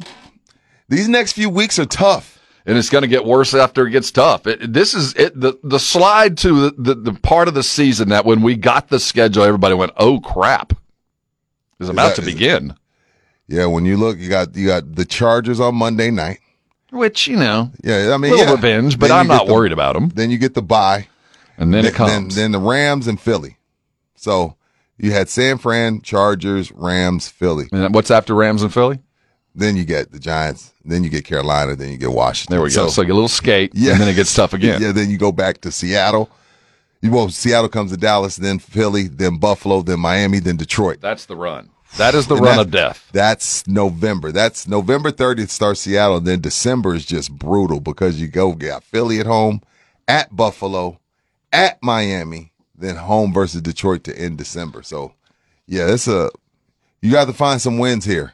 You got to find some wins here. You got to find them fast because this schedule is going to get brutal at the end of November. What would you do with this offensive line? I like the offensive line. I don't think they're doing anything. I don't think they're playing bad. No, they're not. But they certainly didn't look as good as they have been. I know it's all the 5 guys we've been planning on, but since they've never been together, that continuity that we keep hearing from McCarthy, the continuity wasn't there. It wasn't terrible line play. I don't feel like Dak was under terrible duress all night long. No, he wasn't. But what the 49ers did do was just take away whatever the Cowboys wanted to do. See, the tough part about you telling everybody what you're going to do with Dak Prescott and, you know, trying to take away some of his reads and things like that. If I'm a defense and I can take away Dak's first couple of reads, I got him beat. Because he's not going through 3-4 progressions. The offense isn't set up that way. And this is exactly why CD only has 4 catches, is because, like, my job as a D coordinator, okay, I'm going to take Dak's first read 9 times out of 10 is CD. I'm going to find a way to take away that first read. And then the game is on. Then it's on from there, especially if you're in the game against them. So yeah, Mike and Brian Schottenheimer, they got some work to do with Dak and with this receiving group, because they should be getting more out of all of them, out of Cooks. You know, we talked about it with McCarthy, like, yeah, I want more from Cooks. And they tried to get it to him. Gallup, you know, they tried to get to him and he gets the ball deflected. That was on Dak as well. And then, you know, you can't even get CD worked in. So nothing going right for them right now. And again, they got some soul searching to do. And that bye week couldn't come at a better time after this Charger game. And if the Chargers game goes as expected, and what does that mean? What do you expect? I expect the Chargers to uncork one offensively. I think if I'm the Chargers, I've had the Cowboy game circled since training camp. Well, the Cowboys don't lose 2 games in a row. And that's the good news. And they do have an extra day to kind of lick their wounds and prepare.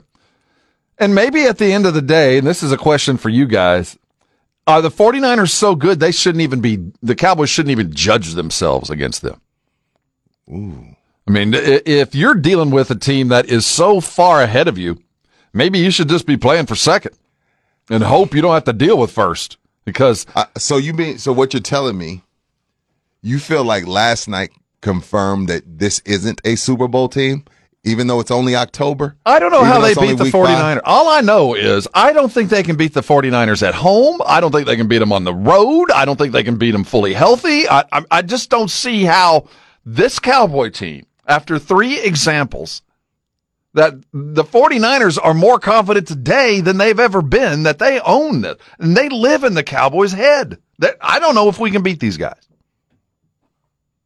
On our best day. Well, just pray Philly can beat them for you. That's the hope, right? And then you get to play. Then you play Philly, and you can beat Philly because styles make fights. I mean, matchups matter. It does. It's a bad matchup for whatever reason.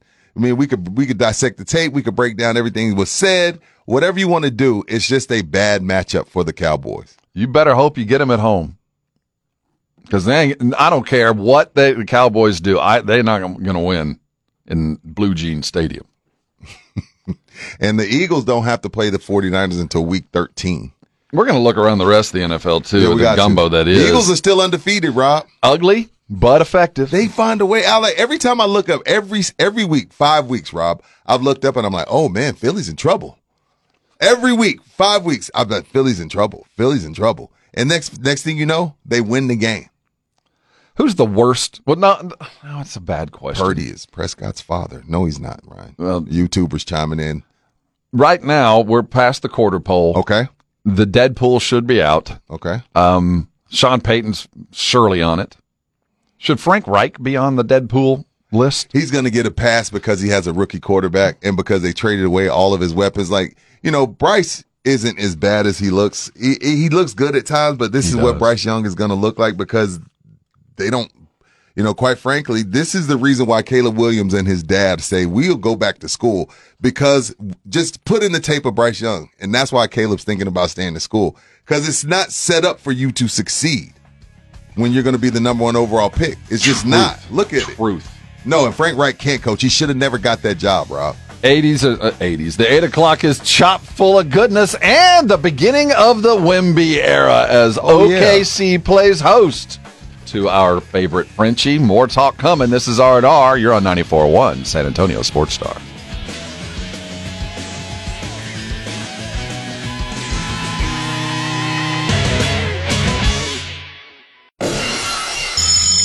It's 0600. What's the O stand for? Oh, my God, it's early. Wake me up. Wake me up. Wake up. Wake up. Wake me up. Wake me up. Wake up. Rob's Thompson. Ginobili the other way in transition to the ground with a left-hand slam. I want some nasty. Rudy J. Cowboys win. How else would you settle this game? How about this, Cowboys? Begin each day as if it were on purpose. I wake up in the morning, I piss excellent. R&R in the morning on 94.1 San Antonio Sports Star.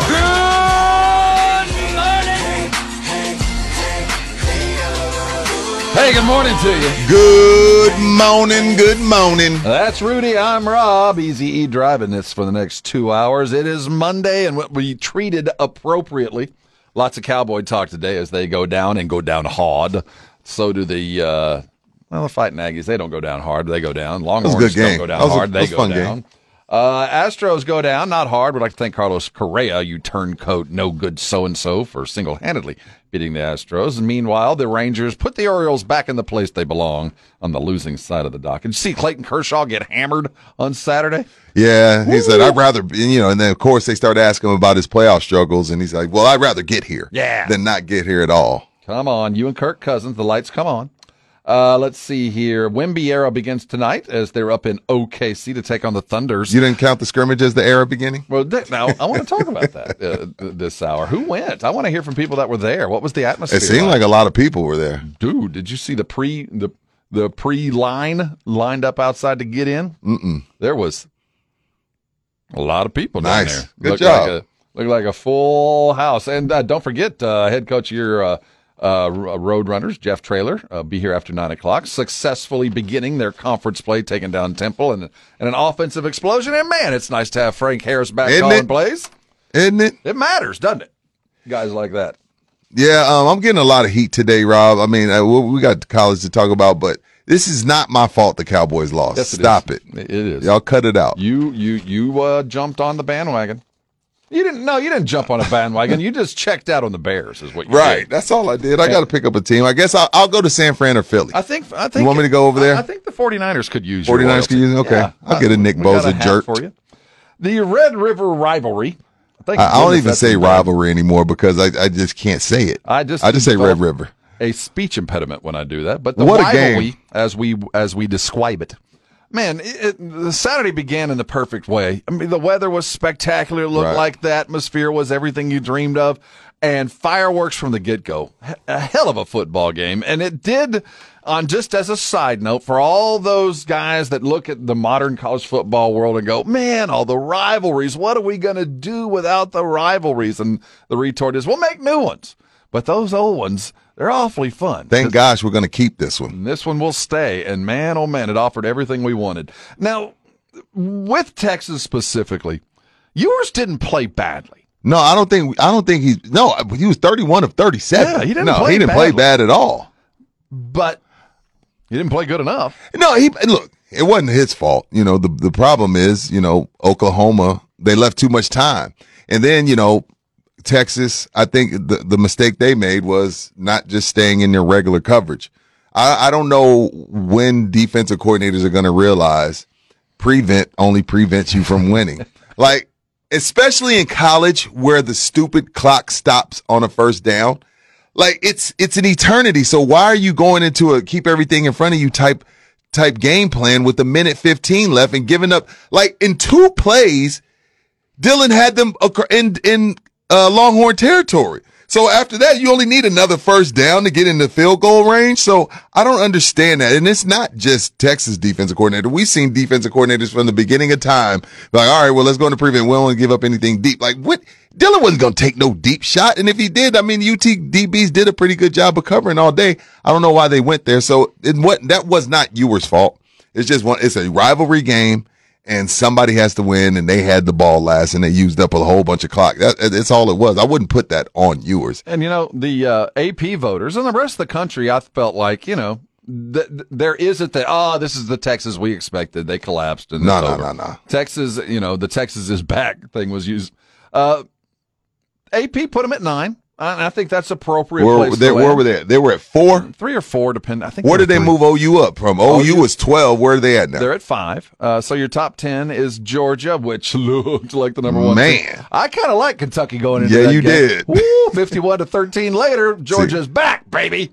Michigan looked really good. Ohio State had a first half. They had a little sweaty. Yeah, what the hell was going on with Tua's little brothers up there in Maryland? Yeah. I was flipping back and forth in that game because I saw it was like 10-0, 7-0. Something like that. They were down early to Maryland, but Ohio State came back. Florida State fought through. Oklahoma beats Texas. Penn State very quietly there in the Big Ten might offer a little bit of a roadblock to both either Ohio State or Michigan. Washington and Phoenix played well. Oregon continues to roll under Bo Nix.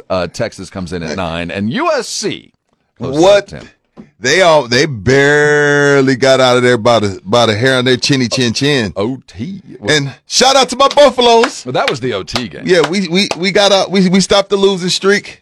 Dion wasn't happy with the win. Oh, we're not selling for mediocrity, Dion. Well, then don't let your guys stand in the middle of the world like they're the best thing ever in an overtime game against ASU. He ripped him. He ripped him for that. That's what I'm saying. Yeah, he was like he ripped him for that because it's like, dude, you beat Arizona State. We're not going to celebrate like this. Relax. And what his guys need to understand, and Dion is fully aware, is that Prime's team are held to a higher standard. Right. Unfortunately, it's not right. Right. But the moment a Coach Prime team does a little bit of barking, everybody's going to watch like, hey, man, act like you've been there before. Don't be this. You barely won.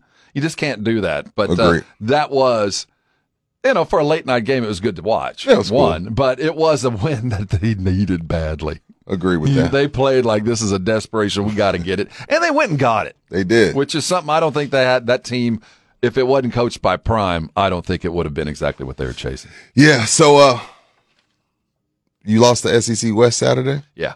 That's it? Aggie fan, they're that's it? Let me tell you. Clock's ticking. What are your emotions during that game? Because you got a couple turnovers. Like, how does Aggie fan watch that game Saturday? Well, here's what the takeaway was. Alabama's going to lose another game, maybe 2 more. They're a beatable football team. I think they're beatable, but I'm just okay. They still play LSU. They still got Auburn. I see where you come. But I don't know what to think of LSU. But okay. LSU. It took a long time to beat Missouri, but they finally did. I mean, it was LSU. They finally came back and did it, but it took them a long time to get there. I think they still got Tennessee as well, who beat them last year. I think A&M. If you want to go bright side, the Aggies were in a football game where a lot of things went wrong.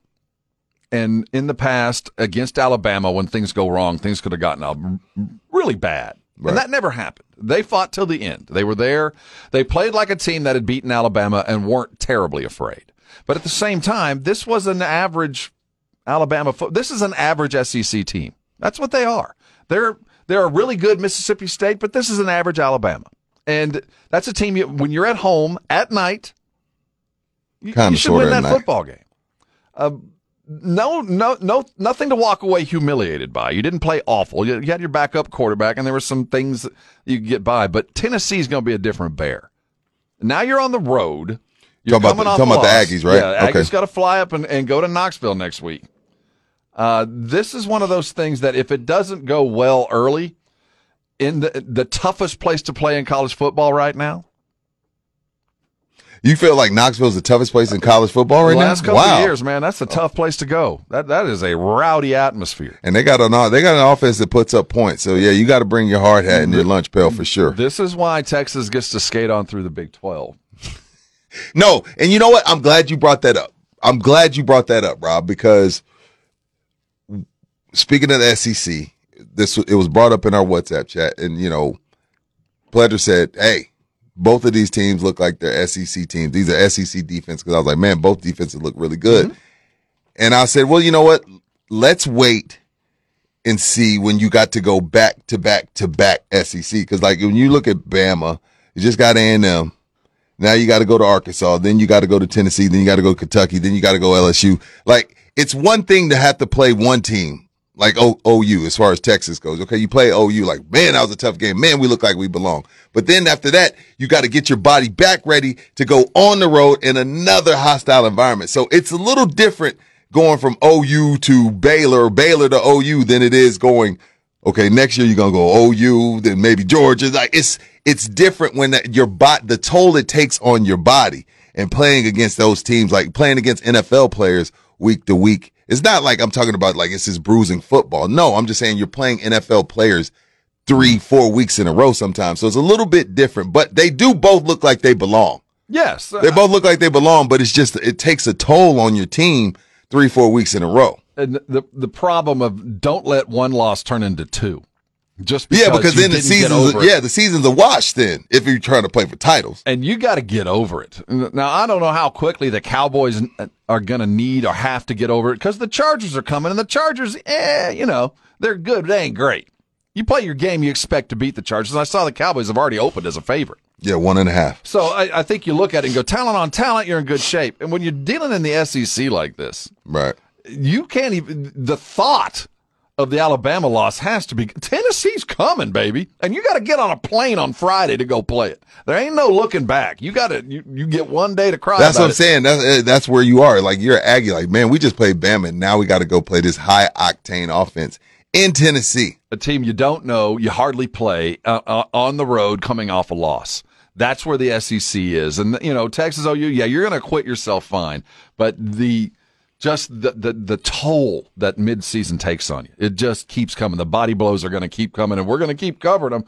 Hey, coming back as the Aggies and Longhorns go down, they expect to rebound. Can the Cowboys rebound? Did I put way too much into this game? Because I wake up this morning going, this season could be all but over. I don't know how you come back from a pantsing like that. We'll figure out how they do and hear from the starting quarterback. Yeah, he had a couple interceptions last night. It'll be a long week for the Cowboys, and it starts right here. This is R&R, and you're on 94.1 San Antonio Sports Star.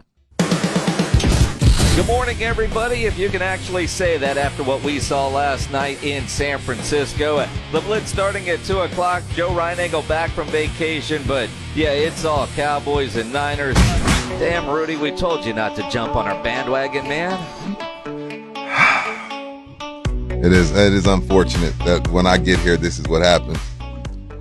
Jump on that Roadrunner bandwagon. They're 1-0 in conference play. Yes, sir. First place in the AAC, amongst others. Jeff Traylor, head coach of those Roadrunners, after a successful trip to Philly, will join us just a little after 9 o'clock. Looking forward to yeah, I can't wait. Going to be a good week. I've seen some commercials. Mexican Heritage Week. Oh, okay. All kinds of stuff going on at the Dome. It should be a big old party as they're coming home. It feels like it's been forever since they've been at home. It does. So I'm sure they're ready to get back home as well. We're due a good tailgate in mid-70s. It's about that time, ain't it? We got UAB Saturday at 7 at night. Is that the fighting Trent Dilfers? Oh, yeah. Trent Dilfer is the coach over there. See if they can make him mad. I love an angry Trent Dilfer is a good Trent Dilfer. I want to see. Have you seen his blow up a couple weeks ago? No. Oh, just Google Trent Dilfer blow up. It's was it at the ref or is it his team? You know what? I don't think it matters. I think it was at a ref, quite frankly. Okay. But find Trent Dilfer. It was at his own coach. Oh, he was at his coach. I knew it wasn't one of the players. Nothing wrong with that. But Dilfer was accountability, Rob. That's it. That's what Mike McCarthy talked about. Accountability, baby. You said it. I didn't think it was possible that you could put too much on one game, but evidently they did. Do you feel like the Cowboys season is over because the 49ers were so much better that 13 weeks from now, if they do run into the wild card, whatever it might be, they can't beat them no matter what. So what's the point? Yeah, that's the most disheartening part about yesterday. It is a loss in October because, again, it's October. We still got all November, all of December, and some of January. The problem is you feel like, man, you start to look at the schedule and you try to say, hey, okay, how can we avoid these guys? Because deep down you don't feel like there's any reason other than injuries that you can beat them. So you just want to avoid them. So, again, the season ain't over. It's just now the realization finally set in. Like, this isn't right now, but this particular era is not a rivalry. No, it's a one-sided beatdown. Like, that's 3 times in a row. If a team beats you 3 times in a row, they're just better than you. And that's the most disheartening part today. Like, okay, so, when the playoff brackets come out. We're wild card team. First of all, they got to get there. But once you get there, both teams get there, you start wondering, like, okay, now, what do we need to happen to avoid the 49ers? So let's do this. What we saw from the 49ers was as close to a perfect football game as the 49ers can play. I mean, McCaffrey didn't run the ball well, but they made up for it in a lot of other ways. Yeah, defensive masterpiece. Brock Purdy threw some Purdy damn good balls. I guess it kind of figured, and that's just you see, that's another thing where Kyle Shanahan has on Mike McCarthy. I feel like Kyle Shanahan knew. Now, we'll have opportunities for Ayuk. We'll have opportunities for Debo. I'm going to feature Kittle tomorrow. I'm going to feature Kittle this Sunday. What I've seen on tape, the tight end position, you can work over the Cowboys in that situation. Because Kittle, I ain't heard from Kittle this year. Has anybody else heard from Kittle this year? I haven't really heard from him. But obviously something that Kyle Shanahan and his OC and his, everybody on the offense side of the ball said, look, they can be had here. Clearly that was the case. Because again, I haven't really heard much from Kittle. I don't know. I've been seeing him on SportsCenter highlights. So tell me this. So tip my cap to Kyle Shanahan. He has Mike McCarthy's number. What do the Cowboys do? If you're looking at what little game film other than what we saw live, what's the thing the Cowboys got to fix? First. What's first? First of all, you got to figure out a way to get the ball into your playmakers' hands, and I'm speaking to number 88. I mean, last year he had 107 catches. I don't know what, almost damn near 10 touchdowns, something crazy like that. And you go 12-5, and you have the number one offense. So what was it last year? What did he have? I'm looking at it. Oh, it's not up there. But I know for sure he had over 100 catches and damn near 10 touchdowns. So you got to figure out to get him the ball. That's number one. Stars lead the way. Stars are stars for a reason. Yeah, 9 touchdowns, 1,300 yards. That he is not on pace for that right now. So pick up the pace on your offensive side of the ball, specifically with your wide receivers, which, they haven't had to use them all that much. There hasn't been a lot of need to get guys deep and, desperation 3rd and 8 calls. We haven't had to see a lot of that. They've been effective through the 20s, but what we saw last night was an offense that, by CeeDee Lamb's definition, has no definition. They don't know who they are. At least CD doesn't know who they are. Yeah, TODD ARCHER telling us that CeeDee Lamb telling them that he doesn't know their identity is troublesome, to say the least. That worries me. And then also what worries me is Dak doesn't look comfortable in McCarthy's offense. He looks hesitant. He looks like they've tried to make him something that he doesn't feel he is, and he's just not comfortable yet. In the 2 games, yesterday he just looked like a lot like Max Johnson, kind of scared to pull the trigger. And then when he did pull it, it was either too late or too early, and he threw 3 interceptions. So that's why you trade for Trey Lance. Ooh, that was a big jump. That's why you trade for Trey Lance, just in case you can't get this thing back on track. But again, Mike will be the first head to roll because they gave him full control, and it's not looking good thus far. But he has time. There's 12 games left. 12. There's 12 games left. So we're going to harp on this week. But when you think about that, Rob, there is still 12 games to play. Yes. But 12. This game, they knew what they were coming up against. They knew that this was a team that had knocked them out of the playoffs in different ways 2 consecutive years. This was a game that was going to be the measuring stick as the season went on. And they fell flat on their face. And what makes this even worse is everything they did in prep didn't help. They didn't see what San Francisco was going to do coming at all. This is Dak. Didn't see it coming. As you said, put everything into this and got punched in the mouth. Called a couple of weeks ago humbling against Arizona, but this may be the most humbling game I've ever been a part of. Felt good about the preparation, felt good about everything, honestly, coming into this game, matchups, and they beat us in every aspect. Yes, they did, Dak Prescott postgame. When you get beat like that, I don't know. And when did Dak get so slow and unathletic? Did that? No, I'm not even trying to be funny. I know he broke his leg, but keep in mind, he broke rushing records at Mississippi State. When did he become so unathletic? It's sometimes I'm like, damn, you can't get away from him. He looks like he's always running uphill. He has some athleticism. What is he doing? What happened? Well, he ain't fast. I know. He's never been fast, Rob. Quick. He's been able to get away. Right. He's got 3-yard quickness. He get out of your way. It's just damn, dog, are you in what are those Jordans heavy? Like he doesn't feel athletic at all to me anymore. And I don't know there's a lot that went wrong yesterday, Rob, and we're probably overreacting to it. But it just sucks because they're the boogeyman. Like Can you overreact to a 42-10 drubbing on national TV? There's 12 games left. But last night, when there were 13 games left, yikes. I mean, it wasn't even close. The first 7 drives, the Cowboys, punts and interceptions. They had 1 first down in the first 7 drives. And Tony Pollard never fumbles. Never. And some of that's football gods. Like, how does that ball stay in bounds? Like, that is a game-changing thing that ball. Normally, 9 times out of 10, Rob, literally, 9 times out of 10, that ball just kind of trickles out of bounds and nothing to see here. It spins like someone just scored a touchdown and it just falls down in bounds. But it's funny how teams that are winning have those kind of things happen. Right. The momentum creates it. Great I don't know point. why, but it did. And great point. The way that San Francisco, from the kick, from the first possession, they look different. They look different from the gate. And that was the most concerning when you saw that defense walk off the field after it was 6 consecutive plus plays. Like boom, boom, boom, boom, boom, touchdown. There wasn't a slowdown. There wasn't a drop. There wasn't a concern. They rolled out with their first 7-play script. They didn't even get to the 7th play.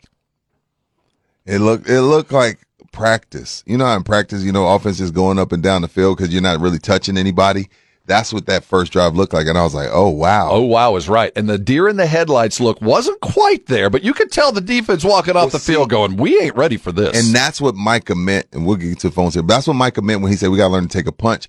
And I think that's what that was, Rob. Like that defense, because they've been so good, they were like, wait, what was that? You know what I mean? And then you don't know how to react to it. And you kind of like, you get punched in the mouth and you're startled and your eyes are watering.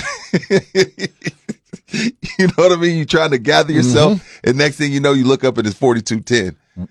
We missing Trayvon yet? Damn. You threw a curve at me. I don't even know if he could have saved that. I don't know. I don't know if that would have been enough. But it would have helped. Yeah. 656-3776, 656-ESPN. No reasons, no excuses. This was a beatdown. Gary, what you got to think? Man, I'm going to tell you something. Dak Prescott ought to be ashamed of himself for getting on the radio and lying like that. We didn't see this coming.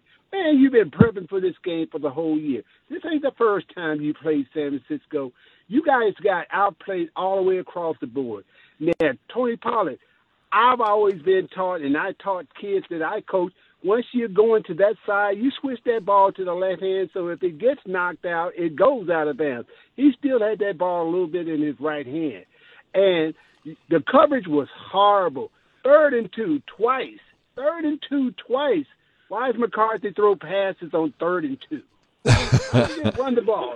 And you just act like Lefty's not on the team. Every time I've ever seen the guy run the ball on short yards, he gets like 4 or 5 yards. But whenever it's time for you to run it for a short yardage, you get it to Pollard or Dowell. You know what? The 2 times 3rd and 2, and they passed on both downs. I didn't realize that. Yeah, but then he ran it on 3rd and 5, and they got tackled for a loss.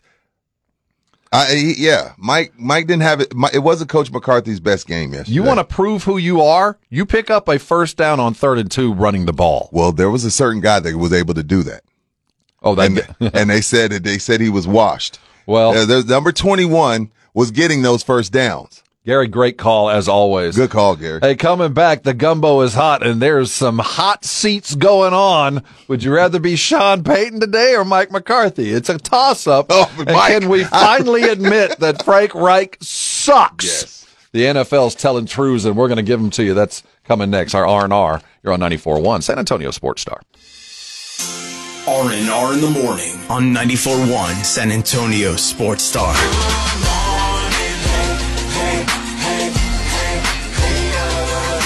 Hey, good morning to you. Top of the morning to all. Spurs playing tonight. We'll what? Get into Wemby. Are they? I want to see a little Wemby Chet action. Oh, here you go. So Wemby Chet. You're going to buy into this. Man. You're going to buy into this man-made rivalry. It's Wilton Russell. It's the beginning. Don't do that. It's the beginning, right? Don't do that. No. Why is this the thing? Because they've got the same bodies. Well, they can share pants. They're different draft class. They just got the same bodies. So I guess we're gonna make this a rivalry. Yeah. Now I know for sure. Like the one thing I know about Chet, he thinks very highly of himself. So I can see him making this a thing. I hope so. We do want to hear from anybody who went to the open scrimmage. Yeah, who went out there on Saturday? I saw video pregame. Look, they had their drone flying over the top. I don't know who had the drone, but man, good turnout for a free for a scrimmage. For a free scrimmage. I would bet it's kind of like the Buffaloes. You get two people for spring game. Deion shows up and they sell out. The same with Wemby. I don't think they've ever had a scrimmage that looked like that. And next year they're going to charge. It's going to be tickets. Yeah, they're going to be free. Like that. Who's the best team in the NFL today, apart from the 49ers? Oh, apart from the 49ers? Because I think they're the alone. Eagles then. I think so too, man. I mean, last week I was saying, last week's power rankings of Buffalo, then they go to London and get their teeth kicked in by the Jags. But right now, it's the 49ers. I guess the Chiefs. The Chiefs have only lost one game. I don't know what to make of the Chiefs. Both those teams are winning ugly, so it's hard to tell. But they're still, maybe the Chiefs, because they've been to 5 straight AFC title games, they've been to 3 Super Bowls. I feel like, and this is crazy to say in the NFL, but I don't think the Chiefs have the pedal to the metal. Well, that's a possibility. I get that in the NBA, but can you, you know what I mean? Can you coast? Can you coast in the NFL? Like, is Pat Mahomes good enough to coast? Andy Reid, like, hey, I ain't going in deep into the playbook yet. I don't know if you can do that in the NFL. I don't think you can coast, but you can be basic. You know what I mean? Like, you can be basic against the Vikings. You don't have to be. You don't have to pull out those extra special. I don't know how you define it, but it doesn't. I don't think that they're running as hot as they can, but I will say I don't think they can get as hot as they've gotten hot before. I don't think there's enough there. The bet Mahomes is still good enough to get them where they need to be, but turning on the light switch ain't going to happen anymore. Yeah, and them losing the first week to Detroit doesn't look that bad now because of what Detroit is. Speaking of Detroit, third, fourth best team in the NFL. You think they're better than the Cowboys? Because I asked you this last week, you said no. Well, today I do. You think Detroit's better than the Dallas Cowboys? Until proven otherwise. Detroit came and brought all 3 phases of the game. They hit beat hard. Carolina, though. I know, and I'm not saying that they're the best team in the NFC, but they're certainly the Chiefs. But yeah, they're certainly the best in their division, and I wouldn't want to play them. I wouldn't want to play them at any point. They run the ball, they throw the ball, and they hit you hard.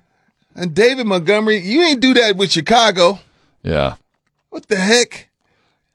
I like that football team, and I like them because they're going to win games they're not supposed to because just the way that they play. They were supposed to win that game, but the way that they play, they're going to get some that they probably shouldn't. And speaking of getting some they shouldn't, the Jets on the road, the Hackett Bowl, and over and done with.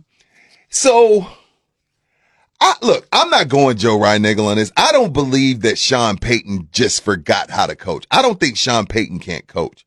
But something is wrong. I don't know if it's the message. Is it Russ? What in the hell is going on with the Broncos? You said who would you rather be? It's McCarthy by a mile, and he got beat 42-10. Who would you rather be, Mike McCarthy, Sean Payton? It's Mike McCarthy. Even with the 32-point beatdown, even looking like you don't belong in the same stratosphere, it's still better to be Mike McCarthy today. The way Sean Payton talked about Nathaniel Hackett, and then you go out there and lose that game, and then the way the game ended on that fumble, and I wonder if that's a bad beat, by the way. Oh, it happened. I don't know. I don't know who the favorite was, but the Jets were already winning. But it is close to a dumpster fire as you can be, considering what happened last year. It looks the same. Yeah. It doesn't look like it looks like Nathaniel Hackett is still coaching the Broncos. There's an arrogance to Sean Payton. And is that why we're like having fun at his expense? Well, I think this arrogance, just like the Urban Meyer arrogance of, I know what the hell I'm doing. I know I'm new here, but I'm going to bring what I did before to this, and it doesn't work. He was the first hire of this new ownership, right? Or the second hire. They hired Hackett, the Waltons, right? They were involved with the Hackett. Well, that was, so they did the same thing the Broncos did. The Broncos only hired Nathaniel because they thought Aaron would go. Right. So didn't work. So the Jets were like, hey, we're going to go after Aaron. Let's go get Hackett. But it worked for the Jets. So I'm trying to figure out the power structure with the Broncos themselves. So the Waltons got in, and they were talked into bringing in Hackett to go get Aaron Rodgers. That was going to be their splash move. Right. That didn't work. So they fire Hackett, and then they're talked into bringing in a Super Bowl champion to right the ship. That hasn't worked. No. Do you fire? I mean, there's no benefit of keeping Peyton around. You can't fire him. No? Why? Because then you're paying two coaches to be at home. This is the Waltons. Who cares? Dude, have you seen how many employees they have? The Waltons don't like paying money. It's like 3 employees at Walmart. You got to do everything yourself. Well, I'm going to go ahead and call it. They're not going to fire him. Sean Payton ain't going to be the Denver Broncos head coach next year. I'm going to go ahead and call it. What, you think he's going to quit? You think he's going to quit? No, you think he's going to turn this around? You think this is going to get better? I don't think he's going to turn it around, Rob, but because you're still, and I'm sure that you're still paying Nathaniel Hackett, then you got to pay Sean Payton, then you got to pay the new coach. I just don't see that. This isn't going to get any better. This team is god-awful, and it's about to get worse. I keep waiting on it to turn. It's about to get worse. Did you see him and Russell going at it? This is not going to work. So he's either going to bench him. Is he getting $18 million a year? Hell no, he ain't. No, he's safe. You're safe. Yeah. I did not know his contract was almost $18 million a year. No, you can't fire him. Well, they're going to have to be a few more self-checks at the Walmart. And then, and I mean, he had some harsh words for Russell Wilson coming off the field. This is going to this is about to blow up ugly. Are you kidding me? Russell Wilson is about to come out swinging. He's taken abuse for 2 consecutive years now, and he doesn't have the justification to swing. But a lot of people feel like he's the problem. Well, that's why he's backed into he's backed into a corner. What is he going to just sit back and take this? There'll be a sideways. Well, I give it a week before he says something about his coach. I give it a week. Okay. If you Sean Payton, do you go to Jarrett Stidham? Yes, I bench him. I mean, Jarrett Stidham's not a better option. No, he's not. He's a worse option. But we're 0-4. Well, no, they got one win against Chicago. They're 1-4. Yeah, they got pantsed at home, and pantsed is not the best. They didn't get pantsed, but the way that you lost was inept. It's embarrassing. You inepted your way into a loss. It's embarrassing. The finger pointing is about to just blow up in Denver. Now that basketball season's here and that title, the team that holds a belt, is starting to get back to work, and Denver fans are now going to go buy Nugget tickets instead of Broncos tickets. Okay, I got you. It's about to get ugly in Denver. And then you play Patrick Mahomes this week, yeah, so you're 1-5. It gets ugly. That's gonna get ugly. Carolina, it's not gonna get ugly. But you hate Frank Reich. Frank Reich sucks. He sucks out loud. He never should have got the job, Rob. It's always weird to me to see. Like, I understood Andy Reid getting Kansas City's job. Like, there's some guys you get, like, hey, he got fired, and then next thing you know, 2 days later, he has a gig. Andy Reid, what he did in Philly, I understood why Philly moved on, but I fully understood why Kansas City brought him in. Frank Reich was awful in Indianapolis. Like, how in the hell does he get that job? Like, how do you land on your feet after doing that horrific of a job in Indianapolis? It doesn't make sense to me. The ramifications are just kind of ripple with this because Reich shouldn't have gotten the job. Bieniemy should have. So you look at Bieniemy now marooned with the Commanders and what's going on there. And I'm not sure he'll ever get a head coaching job after all this. That's what I'm saying. Like, taking this job was such a risk for my guy Bieniemy, because if it doesn't go right, then everybody says, you see? Yep. You see, even though that ain't right, he should get an opportunity to at least fail. I mean, Nagy did, and Doug Peterson did, and hell, Frank Reich's got 2. And Reich should be fired tomorrow. And it's not that Bryce isn't good. It's not that. It's just I watched that team, and Bryce isn't getting any better. There's no improvement. Well, give him some time, right? He played 5 games at this level. No, there's a 5. There's a frustration. I watched a lot of that game for some reason because you like Detroit. No, I was stuck in front of that. It doesn't matter. Whatever, but yeah. I saw enough of that game to go. Carolina, they're all kind of looking in the same direction, but they're not really headed in the same direction. If that makes some sense. No, it makes a lot of sense. I don't like the way the offense is structured for Bryce. I don't think it's going to be an effective thing for him. That's Frank Reich's fault. That doesn't look good at all. They traded DJ Moore. They had to because that's how they got Bryce, but. They're dealing with nothing up there. And there's no talent coming around a bend. You know what I mean? They gave up their number one. That's going to Chicago. So I think we can start calling some expectant things. Carolina, it's going to be a long one.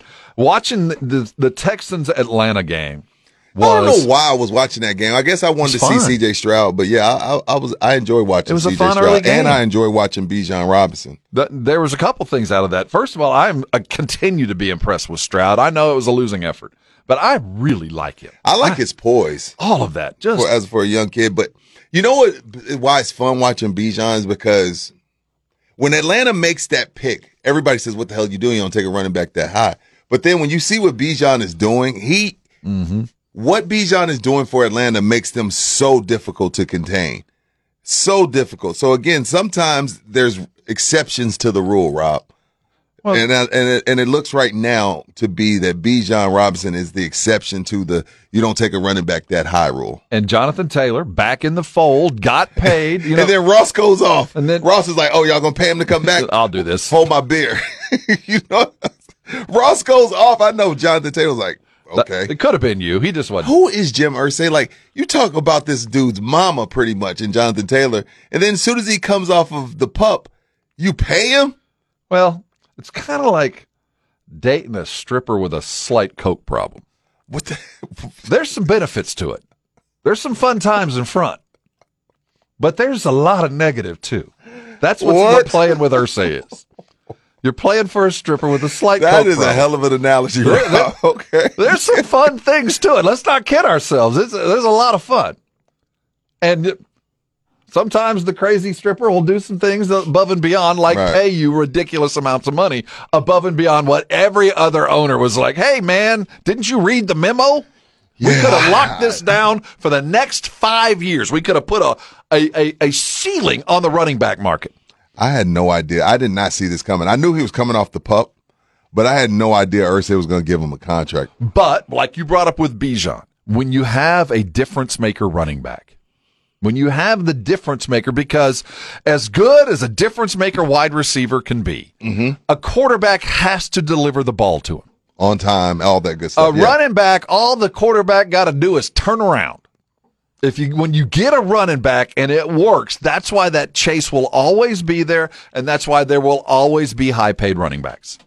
Because I see what Bijan did. He was worth the draft pick. And then McCaffrey kind of played, and speaking of running backs, he kind of played the decoy, Rob, because the Cowboys focused on him big time. And it worked, but it left a lot of other things open. Like receivers, when Purdy did make a complete pass, there was no one in sight.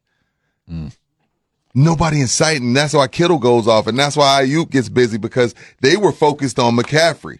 And Shanahan was like, oh, that's what y'all going to do? Hold my beer. So, tough sledding when you do have a good running back, though. Kamara comes back, New Orleans gets a win, so you're on to something. And we would like to welcome the Cincinnati Bengals to the 23-24 Hey, there's Joey. football season. We've been expecting you, Joey. Ooh. Hey, Jamar Chase cusses at the media, cusses at Joe Burrow. Joe Burrow says, all right, you're right. Here's 15 catches. 15? Hey, CD, you may want to pull a Jamar Chase, CD. Go cuss Dak out. Go cuss him out. You'll get your 15 grabs next week. But, I mean, Dak ain't Joe Burrow. But you know what I'm saying, CD. Go cuss somebody out. Start demanding it. CD is frustrated. But, man, it's funny when Cincinnati, when they pop it into the groove, boy, they found it quick. Yeah. When Burrow got healthy and found the clicks, boy, it went. That offense looked like the Super Bowl offense. I mean, everything they wanted to do worked. Yeah. Everything they wanted to do worked. Coming through the weekend, biggest surprises for you? Biggest surprises for me this weekend. One, Jonathan Taylor getting paid. Buffalo losing to Jacksonville, or is that just a... Dude, I get what the NFL is doing. You're making so much money. You're running out of ways to make money. So you're like, oh, let's go play in Germany and London. But it's stupid. I don't blame Buffalo for losing that game. Like your body clock and all that other stuff. Jacksonville's been sitting there for 2 weeks. They have an advantage over you. Their body clock is on the right time. It's like, it's weird to be doing that, but I get why the NFL works. But the biggest surprise of the weekend, I have to say the Dallas game. Like them losing, okay, that's cool. I picked Dallas to win, but even if they would have lost, I'm like, okay, cool. Because the way the last, so 23-17 and then what, 19-12? To go to that? It got worse. To go to 40-12? Nah, I didn't see that. 12? I didn't see that. It's easy to pick on. So that's to me is the biggest surprise, the beat. To me, it's Belichick in New England. Really? Well, because of what happened last week, where they responded, right? How bad it's gotten. I mean, that was at home. They've scored 3 points in 2 weeks. What? Oh, that's right. They only scored 3 against the Cowboys. And then they got shut out by the New Orleans Saints. Shout out to that Saints defense. They got me helping me beat Minix in our fantasy league. I don't know how this comes to bear. I don't think Sean Payton will be coaching next year. Well, 18 million will probably keep him there. Belichick, it's always rough at the end. Yeah, I asked you at the beginning of the show, and y'all can chime in. Would you fire a legend like Bill Belichick? And I know one of our YouTubers said, hey, dude, Tom Landry got fired. And no one wants to get fired. And how do you fire a legend, Rob? Like that? Like he's made them a part of Titletown. Like New England should be nowhere near Pittsburgh and San Fran and Dallas when it comes to Super Bowls. They shouldn't be, but he put them there. So how do you fire that man? But when you should fire. It is over. Yeah. You are bereft of talent, of leadership, and of direction. I don't know at what point you let him go. You want to talk about talent, leadership, and direction? That's the UTSA Roadrunners. And the guy that has put them on the map, Coach Jeff Traylor, led them to their first conference win in the AAC, will be joining us next as we look forward to a full conference schedule with a starting quarterback that we recognize, Frank Harris, back. We're talking to Coach Traylor next. It's R&R, and this is 94.1 San Antonio Sports Star. It's 0600. What's the O stand for? Oh, my God, it's early.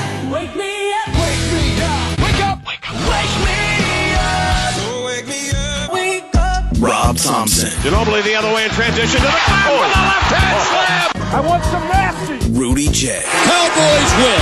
How else would you settle this game? How about them Cowboys? Begin each day as if it were on purpose. I wake up in the morning, I piss excellent. R&R in the morning on 94.1 San Antonio Sports Star. Good morning.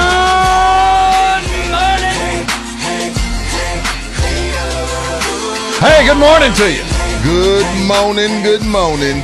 It's R&R in the morning, a Monday edition, a Film Don't Lie edition. As we look back to the weekend that was, your UTSA Roadrunners had a successful outing up in Philadelphia, winning 49-34, over 1,000 total yards of offense. Let's talk to the head coach of the UTSA Roadrunners. Welcome aboard, Coach Traylor. Fine weekend of football you had.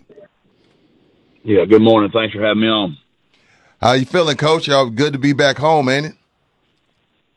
We are. It's always good to go on the road, in some weather that wasn't ideal with some, they keep talking about this city of brotherly love. I don't know how that stuff gets started. I'm the meanest people in the world up there. And our kids got our first, AAC conference win in the history of our school. So really happy for my kids. It's been a long month. I know it's just a 2-game losing streak, but when you do it on a bye week, that's a month of losing. Jeff Traylor joining us here on San Antonio Sports Star. You got your quarterback back, although the other two had stepped in admirably, but it's always nice to have Frank Harris back there. Tell us about what it meant to have him and what he had to do to get the points and the yards required to win a shootout. Well, just first, when he walks out there, everybody just plays better. I mean, everybody feels better about themselves. He's just been doing it for so long. And I hate how everybody paints the picture, on media that he's been playing 7 years. The kid's played 4 years. Yeah, he's been in school 7 years. He's got to play 4, and I hate how they paint that he's got like 10,000 yards and he's played for 7 years. Not that you media people would ever do anything like that, but I can't stand it when certain media people just paint a narrative that's not fair for that kid. But we play better when he's out there, no doubt. Yeah, you know what? That's a heck of an accomplishment, by the way, Coach, for him to get to 10,000 yards. Coach, you talked about it in after the game with JJ. What went on third down with your defense? Y'all having trouble getting off the field on third down? Yeah, very frustrating. We did a great job of turning them over. We had 3. One of them was called back, so really proud about that. We did a great job of shutting down their running game.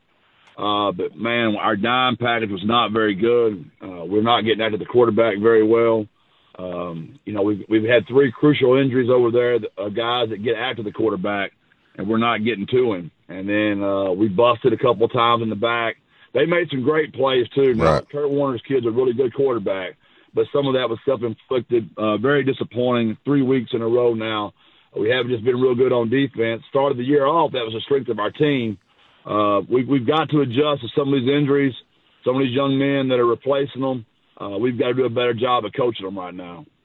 The running game came to play. Robert Henry, 78 yards, a couple touchdowns. Tell us about how the added value of Henry and the rest of the background, or your running backs, have helped get you through the lack of Frank Harris over the last couple of weeks. Well, yeah, Kavorian ran the ball well. Each of them had the same amount of carries. Each of them had a touchdown, I believe, maybe 2. You just got to be patient with that stuff. It's always 2 yards to carry you in the first quarter, about 3 yards to carry in the second, about 4 yards to carry in the third. It's like a boxing analogy is what I give my kids. We just got to keep giving those body blows and be patient with it. In that fourth quarter, you'll wear them out and you'll start hitting the home run. Coach, is this the first time this season you feel like you're getting closer to getting both sides of the ball on the same page? I know you started the year off, the defense was playing really well. The offense was trying to get its footing. I feel like Saturday was the first time, like, of course, like you said, the third down, there's some stuff to clean up there, but it seems like it's all like, at the perfect time about to come together and both sides getting on the same page. We're closer. Our special teams was very solid again. I hate it that the holding penalty, I can see how they made the call.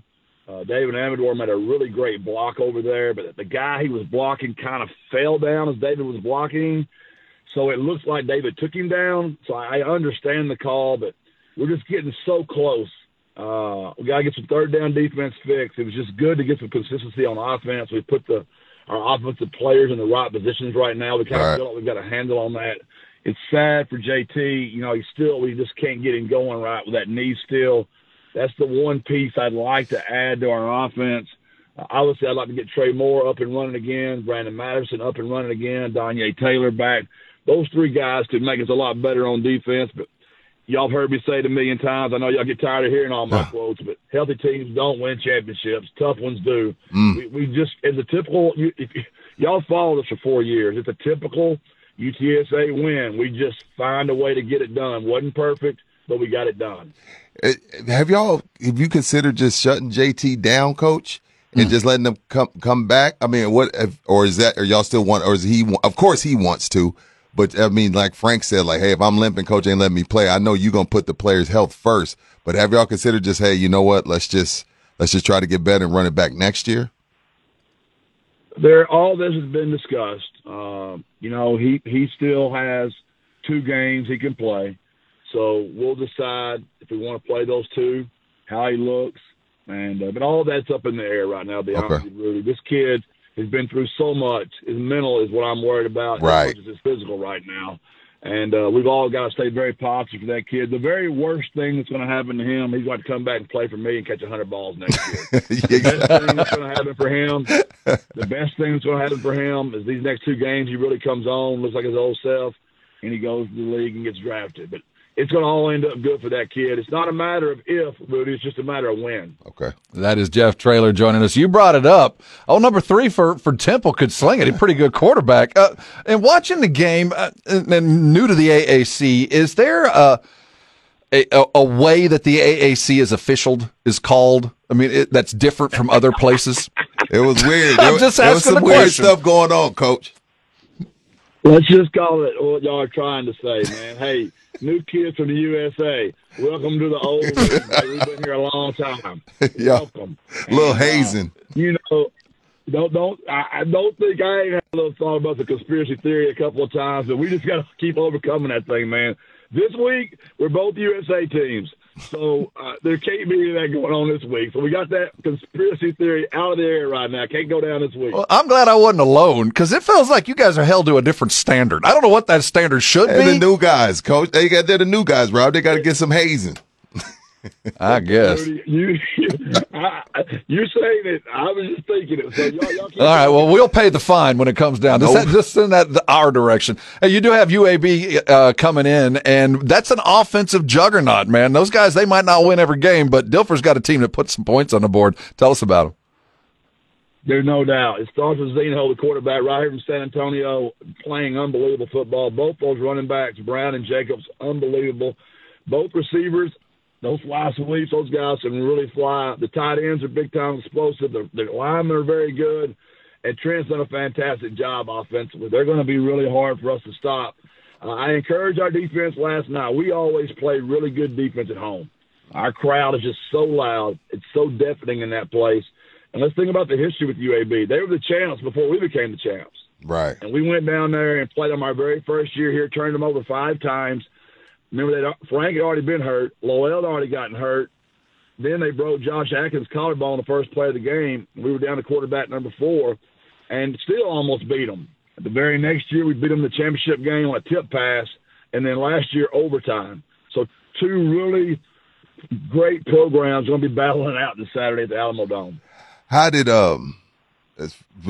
Frank feel after the game with the Turtle, Coach? I mean, as always, the adrenaline's pumping, but, I guess today and tomorrow you get a better feel. But how did he feel after the game? We didn't run him very much. We didn't. We let him be a pretty much a pocket passer.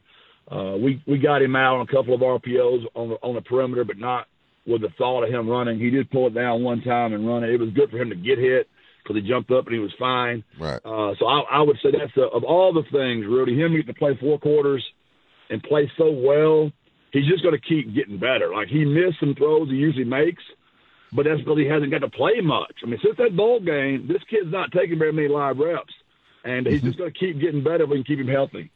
And that was the first thing he said, actually, when he came to the podium. The first thing Frank said, I missed some throws. That was the first thing he said, Coach. Yeah, he's a warrior, brother. I mean, you don't coach many of those kids in your entire life, and I know y'all get tired of me telling y'all how wonderful he is, but I can't say it enough, man. The kid is just wired differently, and so goes Frank, so go the Roadrunners. No, we want you to tell us how great he is every week. We like Frank Harris around here. We like what he's doing, and we're glad he's back. Hey, 7 o'clock kickoff in the Dome. I've been to those. We're ready for this, baby. We need this. 7 o'clock. I've been to those tailgates, Coach. We're going to be a little bit louder this week. It's going to be loud. It's going to be raucous. Everybody come downtown. We're going to celebrate a big win as the UAB comes to town. Hey, Coach, congratulations. You did it. The first AAC win. You put it in the book. Let's get another one coming up next Saturday. I know how the city of San Antonio loves to party. I can't wait to see how fired up these fellas going to be Saturday night, 7 o'clock, boys. God bless. Birds up. God bless. Hey, dude, let me tell you something, Rob. We've been to those UTSA tailgates. A 7 o'clock kick. And it's been, how long ago was our last home game? It feels like a month, and it was a Friday, remember? Army, September 15th. And it was Friday? Dude, it's going to be a month. Like, literally a month since they got to play in the Dome, and it's at night. And it's a conference game. Oh, yeah, they're going to be nice and saucy. Come on, Blazers. I might have to find a way to get out there. Come out and play. Hey, TODD ARCHER is not far away. He of ESPN was actually an eyewitness to the beatdown that we witnessed last night. He'll be here just after 9:30. But coming back, the era begins. The silver and black played each other on Saturday. They're playing the Thunders tonight. It's a preseason game, but we get to see Wemby, and we're talking about it next. This is R&R, and the Silver and Black live right here on 94.1 San Antonio Sports Star. Good morning, everybody. If you can actually say that after what we saw last night in San Francisco. The Blitz starting at 2 o'clock. Joe Reinagle back from vacation, but yeah, it's all Cowboys and Niners. Damn, Rudy, we told you not to jump on our bandwagon, man. Yeah, Ryan told me. Everybody's telling me, texting me like, yo, leave. You're not wanted here. Man, it's hard being a football fan in the state of Texas today. Unless you're, of course, Roadrunner fan, celebrate. You went and did it. And UIW fan, San Antonio, we fared well. Yeah. Rest of the state, whew. Texans go down. Cowboys go down. A&M goes down. Texas goes down. It was going to be such a great UTSA. Weekend. Thank goodness for them, man. And UIW, Texas State even lost. Going down to Ooh La La and SLU. All right, so the era begins in earnest. This is not a real game. It's like a soft opening, as the Spurs will unveil numero uno Wemby tonight as they take on the Oklahoma City Thunders after what sounded and appeared to be a raucous and rousing silver and black scrimmage game Saturday. If you went, let us know. I'd like to know what the atmosphere was like. Was it first come like if you're at the door first, did you get a front row seat? Could you just, was it GA?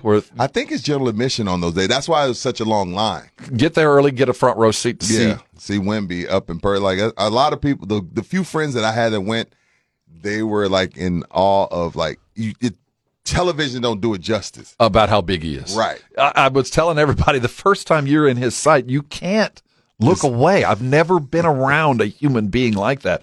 Now, the reviews from the game were playmaker first. That's what I saw. Everybody talked about him actively playing a role in the offense, and it wasn't about finishing. It was about setting other guys up, which... Now, Rob, if I told you, I said, hey, Rob, give me the best 1-2 punch alongside of Wemby. Mm-hmm. What player would you say? Well, it's going to have whoever his 5 is going to play a huge role. See, I would have been like, well, it's Vassell or Keldon. I wouldn't expect what he said. Well, what did he say exactly before I start speaking? But I haven't heard this, honestly. Okay. I would say the personal protector, the down screener, the 5 is going to be the most important guy to his offensive success. I know it's going to be a lot of trouble for teams trying to guard Zach. What? And especially, our connection, Zach and I, of course, and even more since he's a good shooter. It's going to be a lot of trouble for opponents, I'm sure. And I'm glad to see he's got that confidence in him, and I know it's going to be beautiful.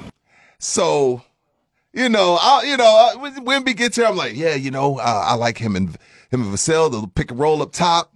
Man, him and Keldon get a little 1-2 game. I ain't expect him to be talking about Zach Collins. He says it's going to be trouble for teams when it's me and Zach. Well, it's early. I said, what? I mean, I'm not saying, hey, but the thing is, Rob, the thing I like about it is it helps the Spurs, the staff, put him in better positions. Like if that's what makes you comfortable, if that's what we're going to get the best out of you, we're going to get Rookie of the Year play out of you because you like playing with Zach. Well, damn it, Zach, come on. It's like I got to do what makes him feel better, makes him more comfortable as a player. Now, it was weird though. It's going to be a strange duo if that's how it works out, but I can see it. Zach going to have a good year if he's playing along Wemby because you're going to be open. The double team's always going to leave you, so it should be a good year. One of the things that worries me, and this is just the perspective of fandom. Okay. Remember when LeBron used to get it for not being the guy to take the shot? Oh my God. I think LeBron broke that barrier. I hope because even in his first scrimmage, and even when you listen to Wemby, he knows that success comes when everybody plays well. And his job as a superstar isn't only to be the superstar bucket getter, shot blocker, all of that, but it's also to help get his teams better. And that is ingrained in him. You can tell post scrimmage how important it is for his guys to play well. Yeah, I mean, that's just knowing the game, being a natural at it, that's just feel, especially being that young in the NBA, making those passes. So, and he's a willing passer. Half the battle is being willing to make that pass, and he wants to pass. So it's fun to play with for sure. Zach Collins is a beneficiary of the. What better place to be than Wemby's bestie? You know what I mean? Like, what better place to be? Hey, I'm Wemby's bestie. He said me and him are going to be trouble for the NBA. I said, wait, Zach, of all people on that team, him and Zach Collins are going to be the ones that are trouble for the NBA. I'm like, okay, I'm with it, dog. If you like it, Wemby, I love it. I'm with it. And yes, Rob, there is going to come that time where the Spurs are down 2 and Wemby passes up a one-on-one shot to pass to Zach Collins. Zach Collins misses it. And we come on radio, we come on TV saying he's got to shoot that. It's soft. He's got to shoot that. But look, LeBron, in fairness to him, he ignored that for his entire career, you know. And as should Wemby.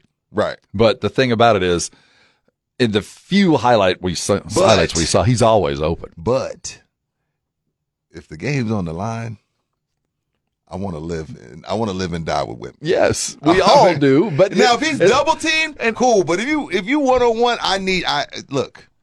We didn't tank for Zach, young fella. We tanked for Victor. I need you taking those shots. And until you're passing to Dwayne Wade, take the shot. Bingo.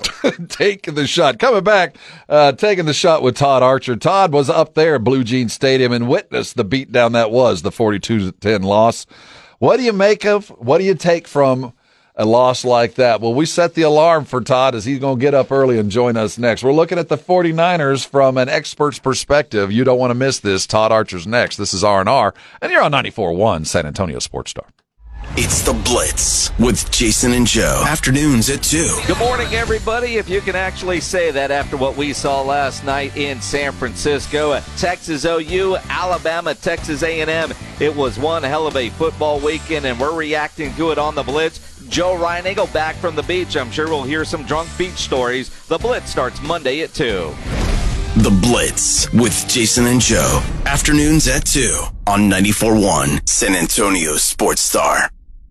National PA Week is October 6th through 12th, so here are a few fast facts about PAs. Board-certified physician assistants are trusted healthcare providers who practice everywhere, from rural health clinics to downtown city hospitals, and do everything from routine checkups to assisting in complex surgery. PAs are dedicated to providing top-notch care to over 10 million patients every week, including you and your family. Discover more at PAsDoThat.net, sponsored by the NCCPA. Hey, did you know Vistaprint prints everything a small business needs? Like if a barbershop needs signage, we print outdoor signs, posters, and banners. Or if a ballet school needs merch, 1, 2, we print tote bags, t-shirts, hoodies, hats. Or if a coffee shop needs a total refresh, latte for Mike? Vistaprint designs logos and prints it on menus, mugs, paper bags, anything. Because with Vistaprint, the printabilities are endless. Print it all with 25% off for new customers with code NEW25 at Vistaprint.com. NCE General Contractors, based in San Antonio, is one of the fastest growing nationwide general contractors with a focus on commercial new construction, design build projects, building renovations, tenant finish outs, site upgrades, and building maintenance. NCE President Brian Ehrlich's a former Madison quarterback and proud to support high school football in San Antonio, building relationships first, then buildings that last. Learn more about NCE General Contractors online at ncegc.co. That's ncegc.co. The future of joint pain relief is here, and it's QC Kinetics, Advanced Regenerative Medicine. This is amazing stuff. Hey, it's James Pledger with San Antonio Sports Star. If you've been told more steroids or surgery are your only options, don't be so fast with that. Get a second opinion and learn how you can harness your body's healing agents that attack the joint pain. I'm talking lasting relief. QC Kinetics doesn't mask the pain. These treatments go to the very root of the problem using concentrated healing properties placed directly into your joints to restore and repair the damaged tissue. Imagine living your life this fall with no more pain in your knees, hips, shoulders, your back, no drugs, no downtime, and no surgery, best of all. Listen, life is about motion, and QC Kinetics is giving people their lives back with these all-natural treatments. Call the local medical professionals and get a free consultation. QC Kinetics, the nation's leader in regenerative medicine. Call 210-571-0318. That's 210-571-0318. 210-571-0318. Locations in Hollywood Park, Westover Hills, and New Braunfels. The UTSA Roadrunners are back in the Dome this Saturday against UAB. Hi, I'm April Lancira. Join me in packing the Dome Saturday by getting your tickets today. Go to UTSAFootballtickets.com. Hi, I'm quarterback Frank Harris. I want to see you Saturday as we play our first ever AAC home game. You don't want to miss the party. We need you there. It's our UTSA Roadrunners against UAB this Saturday at 7 p.m. in the Alamo Dome. Don't miss out on the excitement. Get your tickets now at UTSAFootballtickets.com. That's UTSAFootballtickets.com. Mother's Window Tint, your car stereo and auto security headquarters. We've got a deal on window tint, and we've got a deal on car alarms, too.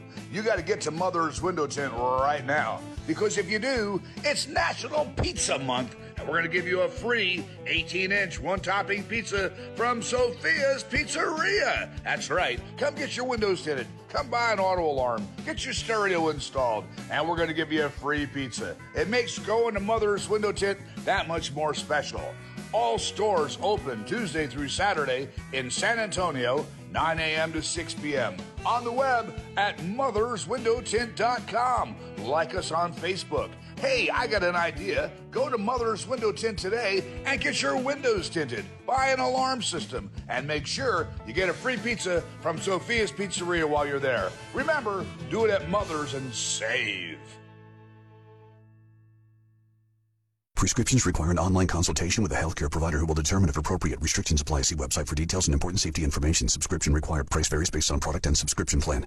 Hey guys, did you know there's a generic form of Viagra that works just the same, but is 95% cheaper? And you can get it online? Just go to hims.com/joy. Through Hims, you'll get a free medical consultation, discreet shipping if prescribed, a 100% online process, and trusted generic alternatives to the name brands at up to 95% off. That's right. Get generic for Viagra, the same active ingredient as brand name Viagra, but for 95% less. It's the same medication, still prescribed by a licensed medical provider, but with zero copay, no expensive appointments, and no awkward face-to-face conversations. To start your free online visit, you need to go to this exclusive address, hims.com/joy. That's hims.com/joy for your free online visit. HIMS.com/JOY. It's the Mike McCarthy Show every Friday morning at 7 and 9 with R&R in the Morning. I'm all about winning, so when it has to do with winning, then it's part of our operation, our messaging, and our outlook. A look at the Cowboys' upcoming game, presented by AA Best Bail Bonds and 94.1 San Antonio Sports Star. It's 0600. What's the O stand for? Oh, my God, it's early. Wake me up, wake me up, wake up, wake up, wake me up, wake me up, wake up. Rob Thompson. Ginobili the other way in transition to the clock with a left hand slam. I want some nasty. Rudy J. Cowboys win. How else would you settle this game? How about this, Cowboys? Begin each day as if it were on purpose. I wake up in the morning, I piss excellent. R&R in the Morning on 94.1 San Antonio Sports Star.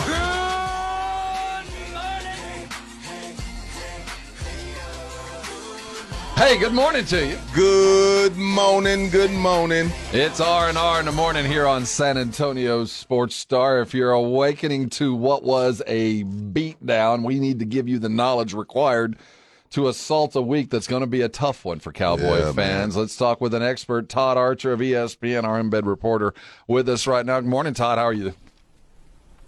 Morning, guys. Everything good? Yeah, I mean... Yeah, we didn't. Okay. My life go. We're good. Yeah. How are things? How are things in the Bay, Todd? It's early. Oh yeah, that's right. Damn, I'm sorry. It's we've been there, Todd. Sorry about that. We know those West Coast swings. There is the benefit of clarity. I mean, you wake up this morning and there's certainly some things to be done if you're a Dallas Cowboy. Where do you start, though? Yeah, right? that's what we're trying to figure out. If you look at it, the defense was exposed, right? And I guess the offense was exposed, too. And the special teams. So, we'll call that one a wash, I guess. I mean, at least the guy made the field goal. True that. Yeah, you look, Turpin suffered an ankle injury, but, I mean, this was... In the press box after the game, we were trying to figure out, okay, when was their last non-competitive loss? And you can go to 2020, but that was, Dax missed most of those games where they weren't competitive. So you throw that out. I went week 2, 2017 against Denver. They lose 42-17. Never really in that game. I remember Zeke got criticized for not chasing down a pick. This is as bad as I can remember, especially with everything that was on the line and the expectations going in just how bad it was. You know, when you hear both the coach and your quarterback say, we didn't see that coming. Yeah. Yeah, I don't know what to make of that statement. And they both said they liked the week of preparation, but Dak said we put everything into that. So that's where do you go from that when you know as a team y'all were really hyped up for it, you did the prep, and then that happens. Where do you go? Be thankful you don't play the Niners again, right? At least until sometime in January, maybe, right? I mean, that's where you have to say, okay. And look, the Niners were on. Like, any questions about Brock Purdy have to be answered by now. The kid was dang near perfect in some respects. 4 touchdowns. I mean, it was he was masterful, and the run game.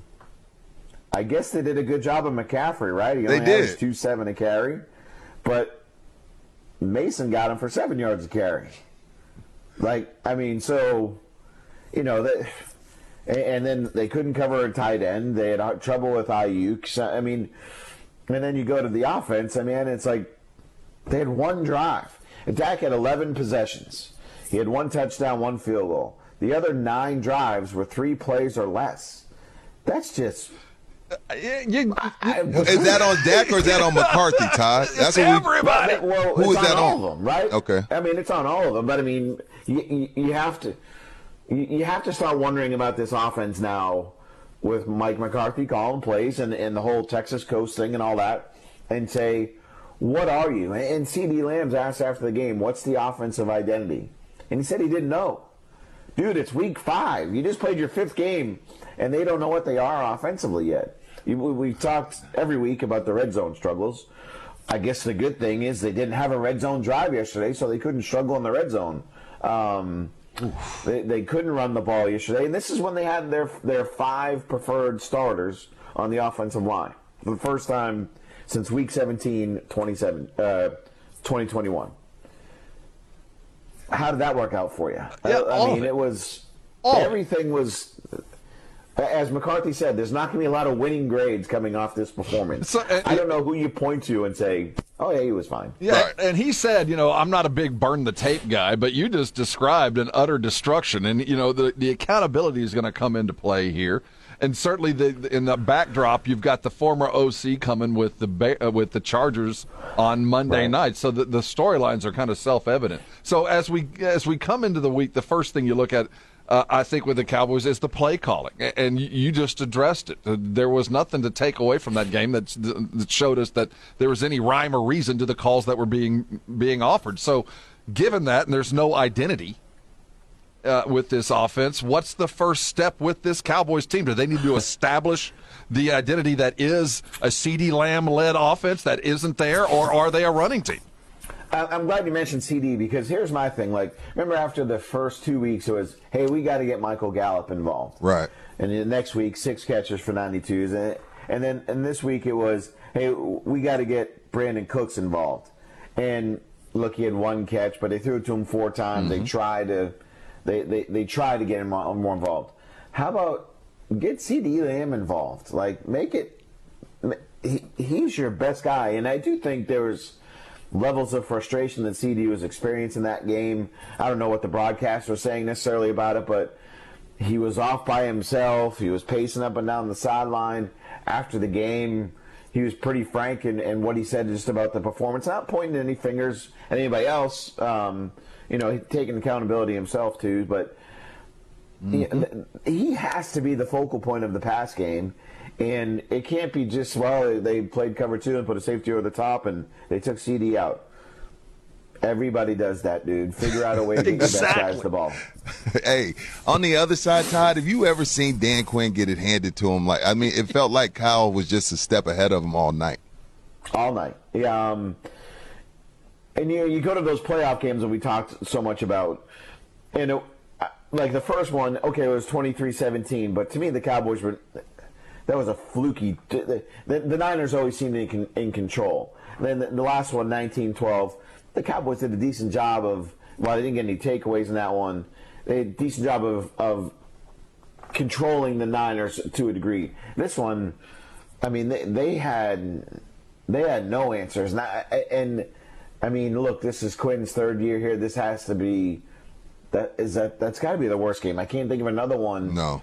Where they were just again exposed. Like they tried to play their 3 safety base defense. That didn't work very well. And you know, George Kittle's still open right now. I think he just got his another touchdown. This is where you're thankful that it's only one game of 17, and it's not like. But is this the equivalent of like a 6-game losing streak in baseball when you have a game like this? Like I don't know.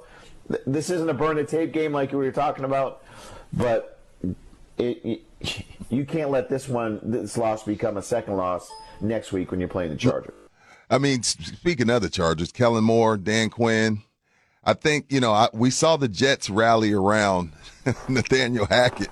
You think the Chargers are going to want to rally around Kellen Moore and let Justin throw it 60, 70 times on Monday? No. That would be the answer. All the people that were giving Kellen Moore a hard time about what, they had some stinkers, don't get me wrong. Right. But I don't know if they had, again, one that was this bad. I mean, 8 first downs. Yeah. I mean, definitely worth revisiting. When you're dealing with that kind of destruction.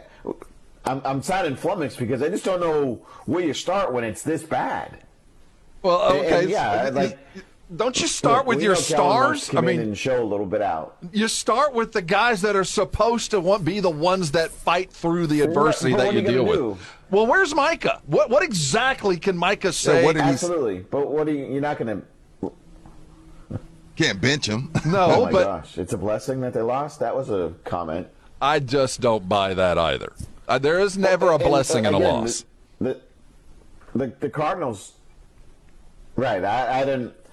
I think I know what he was trying to say, but he didn't pull it. It was a little bit like Romo in 2008 when they lost to the Eagles. If this is the worst thing that happened in my life, I've had a pretty good life.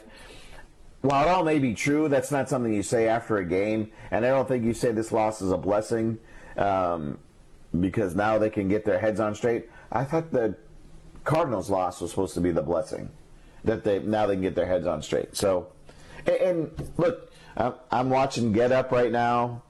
The whole day, it's not going to. It's probably going to be ha ha ha. Look at the Cowboys, right? Right. Everywhere nationally about this team. So, they are who we thought they were. Is what everybody's going to say. No one's going to believe. And look, we've talked about this, right? This whole season wasn't about September, October, November, December. It was about the playoffs. So even if they had won, even if they can now go 15-2, everybody is going to say, all right, what now? Right. Because now is when it matters. Right. This is Todd Archer of ESPN.com, covering the NFL like nobody does, down with the Cowboys. Still in the Bay Area after what was an epic ass-whooping. So let's talk about the ramifications of last night. We saw Leighton Vander Esch walk off with a neck issue. Any word in the locker room? Concern, obviously, because of his history with neck injuries, right? So he'll get an MRI today. X-rays were negative after the game. He'll get an MRI today to hopefully find that it's just a stinger. But when you say just a stinger with him, that's not really the best news because of the history.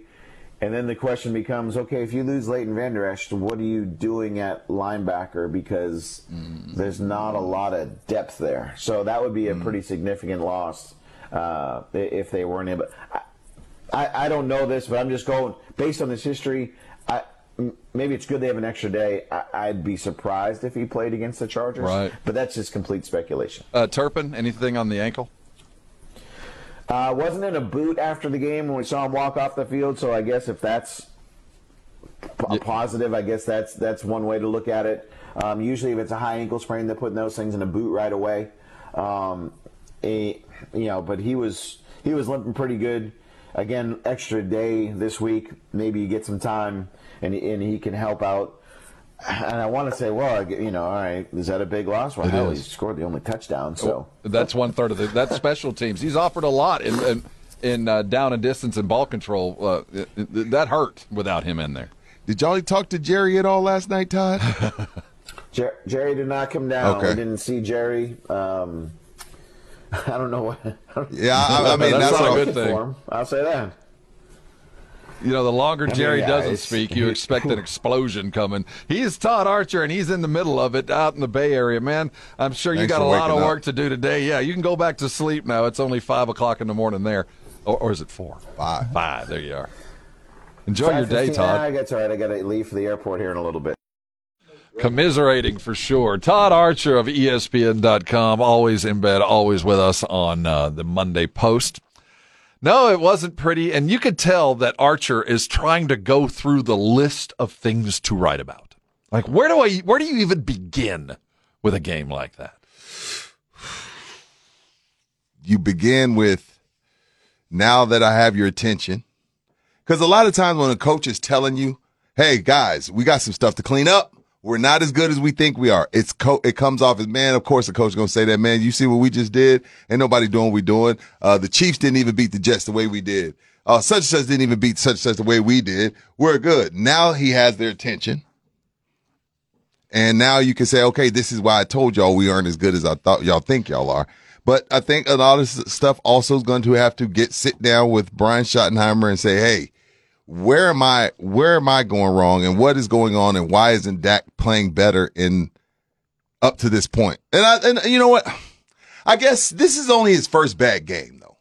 He didn't play bad against the Cardinals. No. They had the red zone struggles, but again, if CeeDee Lamb's touchdown in the Patriots game, if that was at a different point. So in the Cardinal game, he didn't play bad. So I would say this is his first game, his first bad game. So with that said, I guess we'll go just on specifically this game. I sit down with Schottenheimer and I say, where did we go wrong? Why did Dak look so bad? Why wasn't the things there that we thought would be there? So he got to do some self-reflecting first, but then also he got to go over to Dan Quinn and be like, hey, man, what the hell is going on over here? What the hell was that? I'm not sure that's not the first thing I do. I got to self-reflect first. Well, I mean, reflection, we all got to take stock. But like his play calling wasn't that great either, Rob. No. So my good friends over at USAA taught me whenever you run into a problem, you address the problem, you look at it, okay, how are we going to fix this? Well, there's always 3 facets to the problem. It's either a people problem, a process problem, or a technology problem. We need to figure out where we are so we can fix the problems. So what's the first problem? Is it a people problem? Is it a process problem? Where do you see the problem with the Cowboys as we wake up today? Not everyday problem, but today you wake up and look at last night. What's the first problem?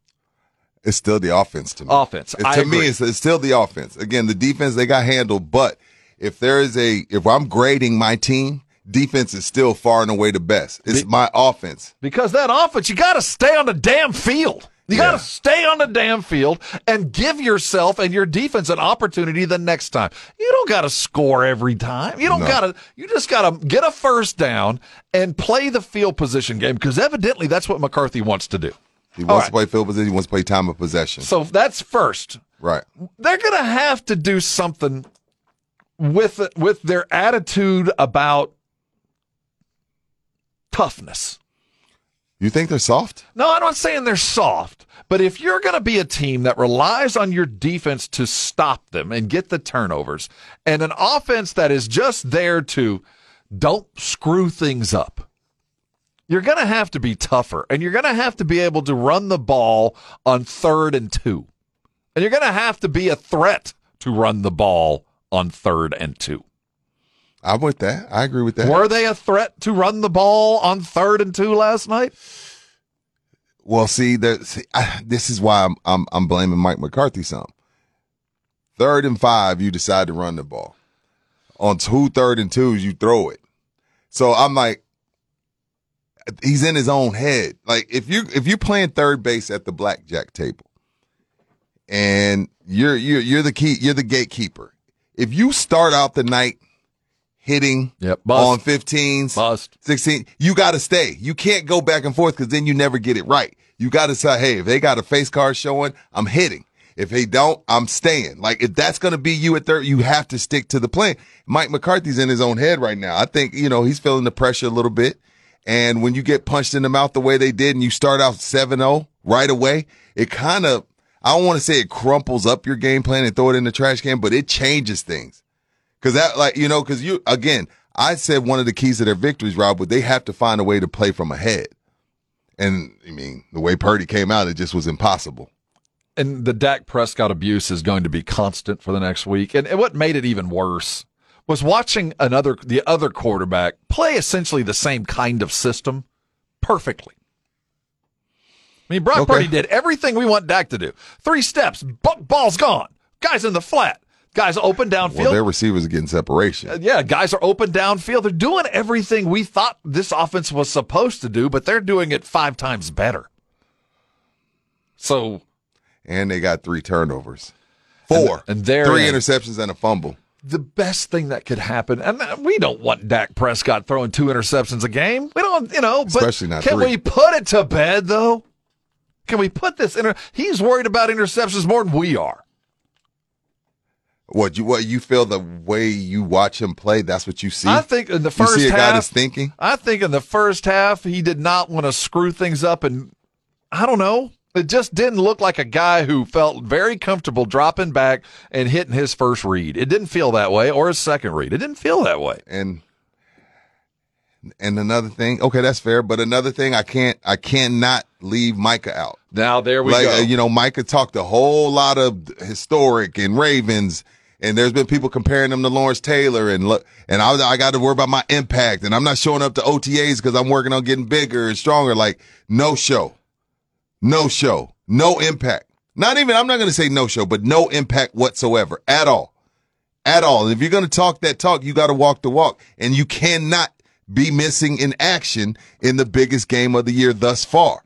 I'm tired of the bads. Yeah, the thing is you did, you showed out against the Giants and you showed out against the Jets. Well, you got to do it in these games. These are the ones that count, and you're the best player on the team. My bads don't count in big games. Yeah, you're the best player on the team, and he didn't show up last night. My bad. I wasn't there. No, we know, dude. Yeah, we know. We know.